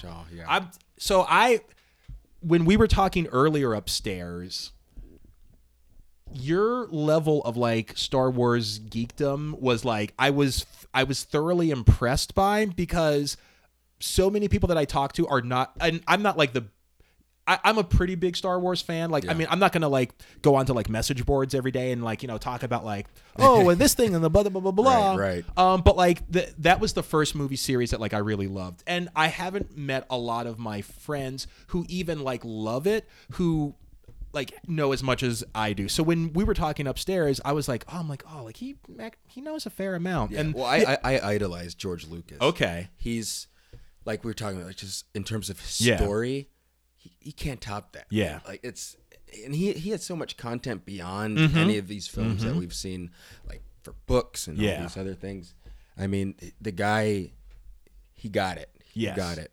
But the fact that you know Sebastian Shaw's name. Yeah. Because I feel like only 7 other people on planet Earth know that. Great actor, though, by the way. He's been in other stuff, but I wanted to see some. I read his Wikipedia page one day. But yeah, so I was like, oh, it's a shame that like you saw the altered stuff, because you know, and you can't. He won't release. It's so like it's a shame. But I was rewatching. Yeah, and we've only got like 4 minutes left. But so I was watching Revenge of the Sith last night because they were doing the marathon, and the some of the lines are so bad. This is how democracy dies, with thunderous applause. And what were some of the other ones? Like, when it's like, you will not take her from me. Yeah, you will not take liar. And that's the thing. George Lucas. For me, I think Rogue One is one of the best ones ever. Like I love. I would say Empire Strikes Back is my favorite, then Rogue One, and just like the script writing, even in freaking Last Jedi and Force Awakens, the script writing is so much better. Like a lot of the script writing, even in Revenge of the Sith, I was like, dude, Lucas, these lines, you're killing me, bro. Well, what happened was Hayden Christensen went to George Lucas, I think after 2, when he read the script for 3, or it was before 2, and he was like, I got to get a new script. Like, awesome. I need this altered. And George was like, nope. Like, basically, like, my way or the highway. That's the one thing about George that I'll always give him flack for. Yeah. They were great films, but the script could have been a lot better. Yeah. It almost felt like a play. Yeah. Sort of. Yeah. It almost felt like a play. But I'll give Hayden Christensen, I'll back him up on that. He did go to George Lucas to ask for a new script, which, he didn't, and it kind of ruined his career. Right. But, I mean, it's my favorite film, but more so for just the story. Like, sure, it was so theatric. Yes. And just action-packed. That was the most action, we'll ever get in a Star Wars film. Yeah. Lightsaber battles, everything. Intense. Like, it's not like, just, toothpick fighting. Yes. Like, it's intense, like, swordsmanship, if that's a word. Yeah, but I think that is a word. It's, it just has everything. And it's sad. It's emotional. Sure. Right? You get everything. You have the highs, like, in the beginning, but then you see the steady decline, the fall of the Jedi and everything like that. It's very theatrical, and I just love that. I love a movie sometimes with like a very sad ending. Yeah, as do like an emotional ending. Yeah. I think that's what kind of taps into you, like watching that. It's like, wow, like that. It almost makes you kind of forget the script a little bit. You're like, wow, like that was pretty deep. So. Okay, all right, yeah. I don't know if I can change my mind. On it. Yeah, because I think it's really just. Like the overall arc of what it does, I really liked, and I liked the ridiculous amounts of emotion that were in Revenge of the Sith, because I loved how, like, really from the beginning it's a battle, like, it's an epic battle, and ultimately, if it was in the hands of a better script writer, I think it could have been a much better film. It would be, for more people, the best film. Absolutely. In my opinion. It would. I totally agree with that. I totally agree with that. If you brought on one of the directors from like Empire Strikes Back or something, that goes down as top 2. Yeah, at least. Absolutely. And and it reminds me of, because for me, I've really been a fan of all of the Marvel movies, and as I've said, for the 7 people that listen to this podcast, I didn't really read comic books as a kid. So I didn't know anything about Captain America or Iron Man. I learned about Black Panther from my nephew when he was like 13. Like, he came to visit me, and that was the comic book that he had. And I was like, I don't know what that is. But like, so Avengers Infinity War and Endgame, I just think are amazing epic movies where it's like action, human drama, and so I feel like Revenge of the Sith could have had that Avengers Infinity War Endgame feel if it had better script writing, because when the scenes with Padme and Anakin and Obi-Wan and Padme and Obi-Wan and Anakin just really suffered from not that good script writing, except for the only part that I was really like, oh, this is really good script. I don't know if it was good script writing, but dude who plays Ian McDermott, or however you pronounce his name. McDermott, yeah. He's just such a good actor. But when they're at the sort of The opera. Yeah, the opera. You're Yeah. talking about Darth Plagueis? Yeah. And because I was explaining it to Naomi because I think sometimes she just does this to humor me, just to be like, okay, talk about something you want to talk about. So she asked a lot of questions about Star Wars movies. So I was explaining the midichlorians to her and just like my feelings about like, we never heard anything about midichlorians in 4, 5, and 6. Right. And then it's like this immaculate conception that like, what are you talking about? Right. So I was just like, so I don't know if George Lucas just read the fan mail and people were like, yo, stop with this midichlorians nonsense. You're pissing us off. Don't tell us about Anakin's midichlorian count. But like that whole monologue about Darth Plagueis, I was like, yo, that's a cool monologue. And it's like, and it at least makes the midichlorians like palatable. Credible, And yeah. makes it credible. And what I had heard was that, so there's a very famous playwright named Tom Stoppard who's known in the theater circles as like, I've read several of his plays and he's really known as the great intellectual playwright. So he takes these very amazing high concepts and is able to put them into compelling drama.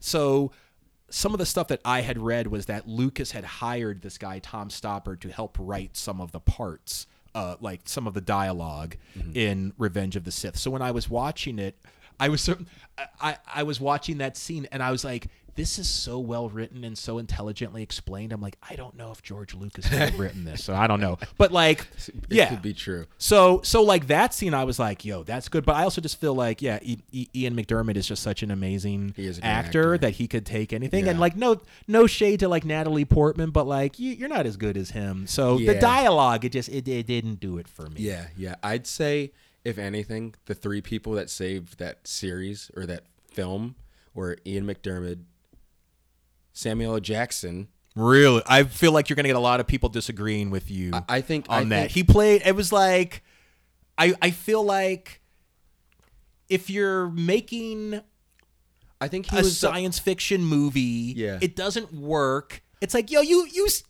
sound like a black dude from around the way. Like, you didn't grow up on Coruscant. Oh, and that's not me like shaming black people's language and vernacular. So I don't want to, if I'm going to get hate mail over something, I don't want to get hate mail on that, because I would feel the same way. Like if Hayden Christensen had like a thick like Appalachian accent, I'd be like, what are you doing? Right. The only exception I make in the Star Wars universe is that I accept all of the British accents because I feel like all of the old actors, it's like he plucked all of the best Shakespearean actors. Right. So I'm going to do Lee, that. Yeah. Christopher Lee, Ian McDermott, Alec Guinness, and Ben Mendelsohn's very blue collar Australian accent in Rogue One, I will accept because of how he talked about how like he thought that Orson Krennic was sort of like part of the working class in Coruscant, and so he's trying to like work his way up into the elite class. So he very intentionally didn't want to do a posh British accent. Right. So I'm like, you explain that very well. With Sam Jackson, I just feel like you can't not talk like a dude from Central Tennessee. I don't know if that works on Coruscant, but I don't. Maybe that's like the colonization mindset that's been embedded in me. But it justify to me Sam Jackson's. Well, I mean, in terms of the story, he was kind of like the only one who like you weren't getting past him.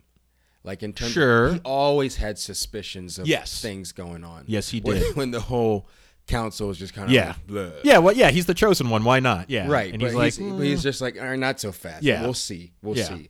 And he comes to find out, like, he was right the whole time, basically. Didn't save his life, though. It didn't. Well, I mean, George Lucas did say. Yeah. So unless you see them, like visually, like if you see them die, right?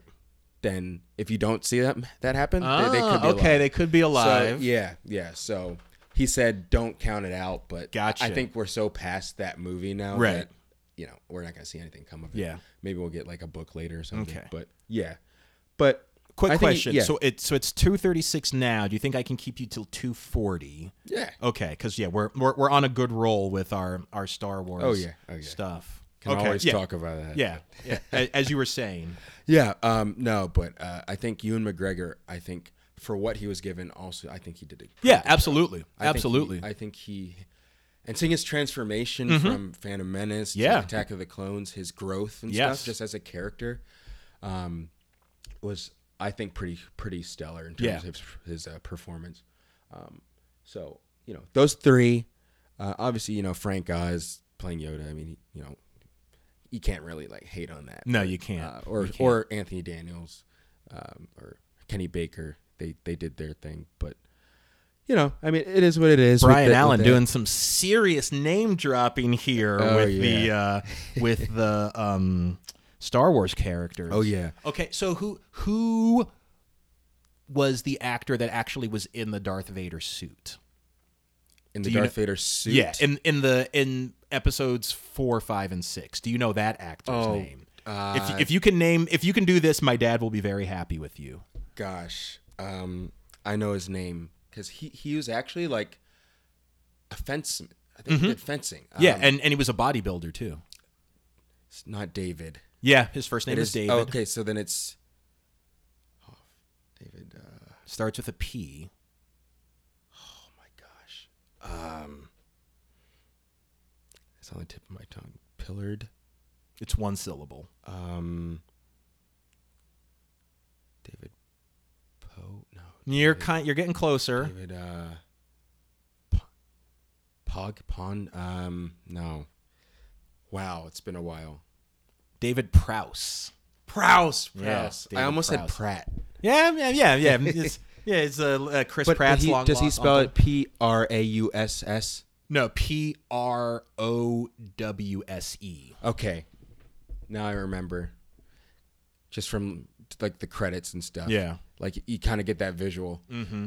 Okay. Yeah, and I think he did fencing or some type of martial arts, and he was a bodybuilder, and I think that was the reason that Lucas hired him is because they needed someone who could just stand around in the suit for hours and hours and not wither away. But he has a very sort of high pitched stereotypical British accent, hey, blimey. So and they've even, if you ever watch any of the documentaries, because he learned all the dialogue and spoke it before James Earl Jones overdubbed it, and so so he can do the motions with his hands. Absolutely, that's very So there's a clip of him in the first scene when they capture Princess Leia in A New Hope, and he's like, "You are part of the Rebel Alliance and a traitor."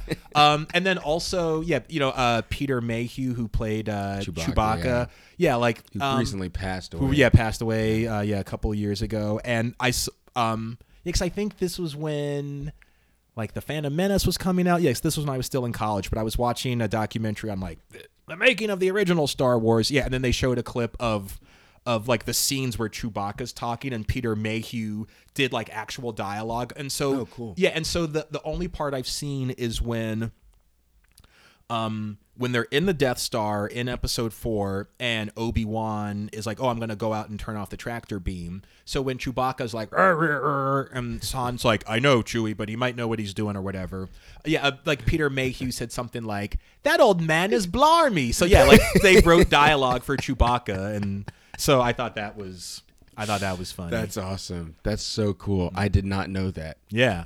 So I'm sure if I don't know. George Lucas is so particular. He might have been no documentaries can be on YouTube without my hand on it. Right. So all right. Well, we only have 1 or 2 minutes left. So I got a couple of quick questions about George Lucas. Sure. So is it mainly just the Star Wars stuff that you like about George Lucas, or have you watched American Graffiti and THX 1138, his other films that aren't Star Wars that kind of no one else pretends they don't exist? So for me, my love for George Lucas is more so just his level of creativity for Star Wars. Gotcha. It's not just Star Wars, but the level of creativity that goes into it. Yeah. Because I just feel he is someone that, of a lot of people in this world, but honestly, I could say it probably less than you might think, that use just a level of their brain to use their creativity to just create something extraordinary. Yeah. That's just it. The amount of people that have done the kind of level of work that he's done, and just in terms of his storytelling and his, Stan Lee's kind of in that similar category. Mm-hmm. And like creating a universe that people Yeah, inhabit, and like that it's sort of takes on a life of its own. right. Because I feel like in a way, like we all kind of want to have our own universe of imagination that we can live in and affiliate with, and something that can resonate with us. So why do you think that resonates so much with you? because I feel like growing up, especially, I wish I could live in a world where kind of like those things, those insecurities we were talking about, where I could create everything my way. Yeah. And write the story my own way and just have it be this perfect place the way I wish it could be. Yeah. So it's kind of like that was like a microcosm of how I was feeling, sort of. It was this place where if I wanted to not feel judged on how I talked or something like that, I could do that. It's just like this thing. It's also the sci-fi part. Yeah, too. yeah. Like I wish I could wield a lightsaber and fight for the Rebel Alliance or something like that. But it's just being able to like literally just be in control of the world you want to project out into the world for everyone else to see. Yeah. It's just having that power to do that kind of thing. So in a way, I kind of that resonated with me because I wish that I could do that. So Star Wars was like a good release. It was a good story that I could get lost in and daydream about and be in if I wanted to in my head, and the story that I created for it. Yeah. So it's more than just the movies and just how spectacular they are. It's also what it means to me in terms of just who and what I want to be. Yeah. And what it represents. In a perfect world. Yeah, absolutely. It's his perfect world. Yeah. And I can create my own perfect world in my mind using that as a template. Sort of. Yeah. Excellent. Yeah. Excellent. Well, Bryan, thank you so much for this interview. It's been great. It's great to reconnect with you and see you after many months. This was a wonderful conversation. Definitely. I thoroughly enjoyed it. Me as well. So what are the various like ways that people can see your work, like in social media, or like names of different films and projects you've been on? Yeah. How can people find you to check out your work? Oh, well, that's also one thing I need to get a lot better at, is putting myself out more on social media, which I am getting better at. Do you have like an Instagram thing for your modeling stuff? I don't know anything about modeling. Or do you have an Instagram page in general, just where you do stuff? I have an Instagram page. What's your Instagram? Is it a handle? I've never used Instagram, so I don't. It's a handle, yeah. It's what's this hashtag the kids are talking about? It's Bryan, BRYAN _ MCKOY _ and that's my username. I am getting better at posting more. Okay. I like posting a lot of stories. Okay. But I plan on posting a lot more, especially once I get my car back. Nice. So I'm actually getting it ready for the Philly Auto Show. Oh, that's cool. I'm going to be in the Dub Show. So, I don't know anything about car culture, much to the chagrin of my two older brothers. Yeah, so it's like the auto show's upstairs, but the Dub Show is where like it's a lot of cars you'd see in like Fast and the Furious. Oh, that's cool. Yeah, that's and cool. Sometimes you have like, I know Lil Uzi, he's a rapper. He has his cars there. Oh, that's cool. So so I'm super excited for that, and I'll probably start posting more photos like with that. And nice. Get a Instagram handle for my car eventually, or something. Yeah, do it, because that's another platform. That's another like social media thing, like car Instagram. It's like a big kind of thing. People post their cars and stuff. Instagram. I had no idea. Yeah, and people can see you in Creed 2 with your shirt sleeves rolled up. Right. So sad part can you like actually see your face, or is it like where you edit it out, or like you only see your elbow? You can barely. I think they must have. They didn't. I don't think they cut it out. Right. But there was cameras literally on me. Yeah. But I don't think they must have. Yeah, they used a different angle. Out. Yeah, they didn't. So I was a little bummed about that, but it was fun time. Still got paid. Had a great time. So watch Creed 2 and then just imagine. Right. So George Lucas, if you are listening, please use your CGI movie editing powers for good and stop ruining our childhoods. Like, no shade, George. I mean, you can do what you want. It's yours. You own it. And I know you don't know me, but like, you tinkered with the movies. It hurt a lot of us. Our feelings were hurt. So if you can buy the rights to Creed 2 somehow, I Right. feel like you have a sell off an acre of Skywalker Ranch and then edit Bryan into Creed 2 so we can see his face. That would be much appreciated. If you can do that, that will be the greatest thing ever. And whoever is spreading lies about Sylvester Stallone directing Creed 2, you're spreading misinformation, sir. How dare you? Finally, if there's any sort of words of advice that you have for the young people out there that might be listening to this, particularly for the black youth, which can clearly represent a diverse cross section of young people. But yeah, if there was anything you wanted to say to them, what would you say? So, one thing I'd definitely start off with that I'm learning as I get older is that this world was made for you. Everyone has some type of unique ability, skill that sometimes might have to be developed that they can offer. And I think in everyone, there's something. So, what I mean is that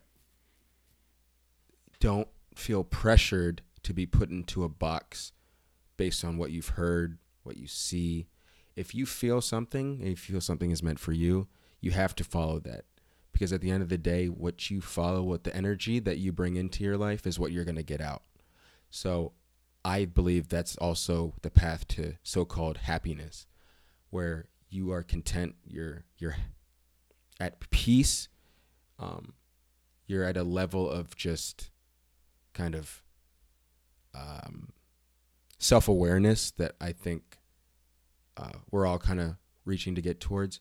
So, this could be in your profession. This could just be for something you do for fun. You need to just find things in your life that you want to do that make you happy, and try to not give into, especially in this social media age, to give into the outside noise or, giving into people saying certain things about maybe something you can affiliate with, and you think negatively of it, maybe because like someone says, oh, this isn't right, or like you should be looking towards doing this. But just stay true to yourself and that inner voice in your mind, your heart, that leads you to the positive energy in your life. Just try to do everything to draw yourself to being more positive and basically leading yourself to that, I guess, level of self-awareness, self-love, self-care that we're all just trying to reach. So if that makes any sense, basically just make sure that you stay true to who you are. That's all I can really say. Because it's only your life and no one's going to live it for you. So that's pretty much what I have to say. Yeah, excellent. Yeah. Thank you so much, Bryan. I really appreciate it. And folks, that wraps up another episode of the Punk Rock Barbershop, the most engaging podcast the internet has ever created. We've been coming to you from Philadelphia, Pennsylvania, also known as Marian Anderson City. I wish you all a wonderful day or night. And as always, stay true to yourself. Understand your story, understand your purpose, understand your truth. Live your life, live your story, live your truth, live your purpose. Have a wonderful day.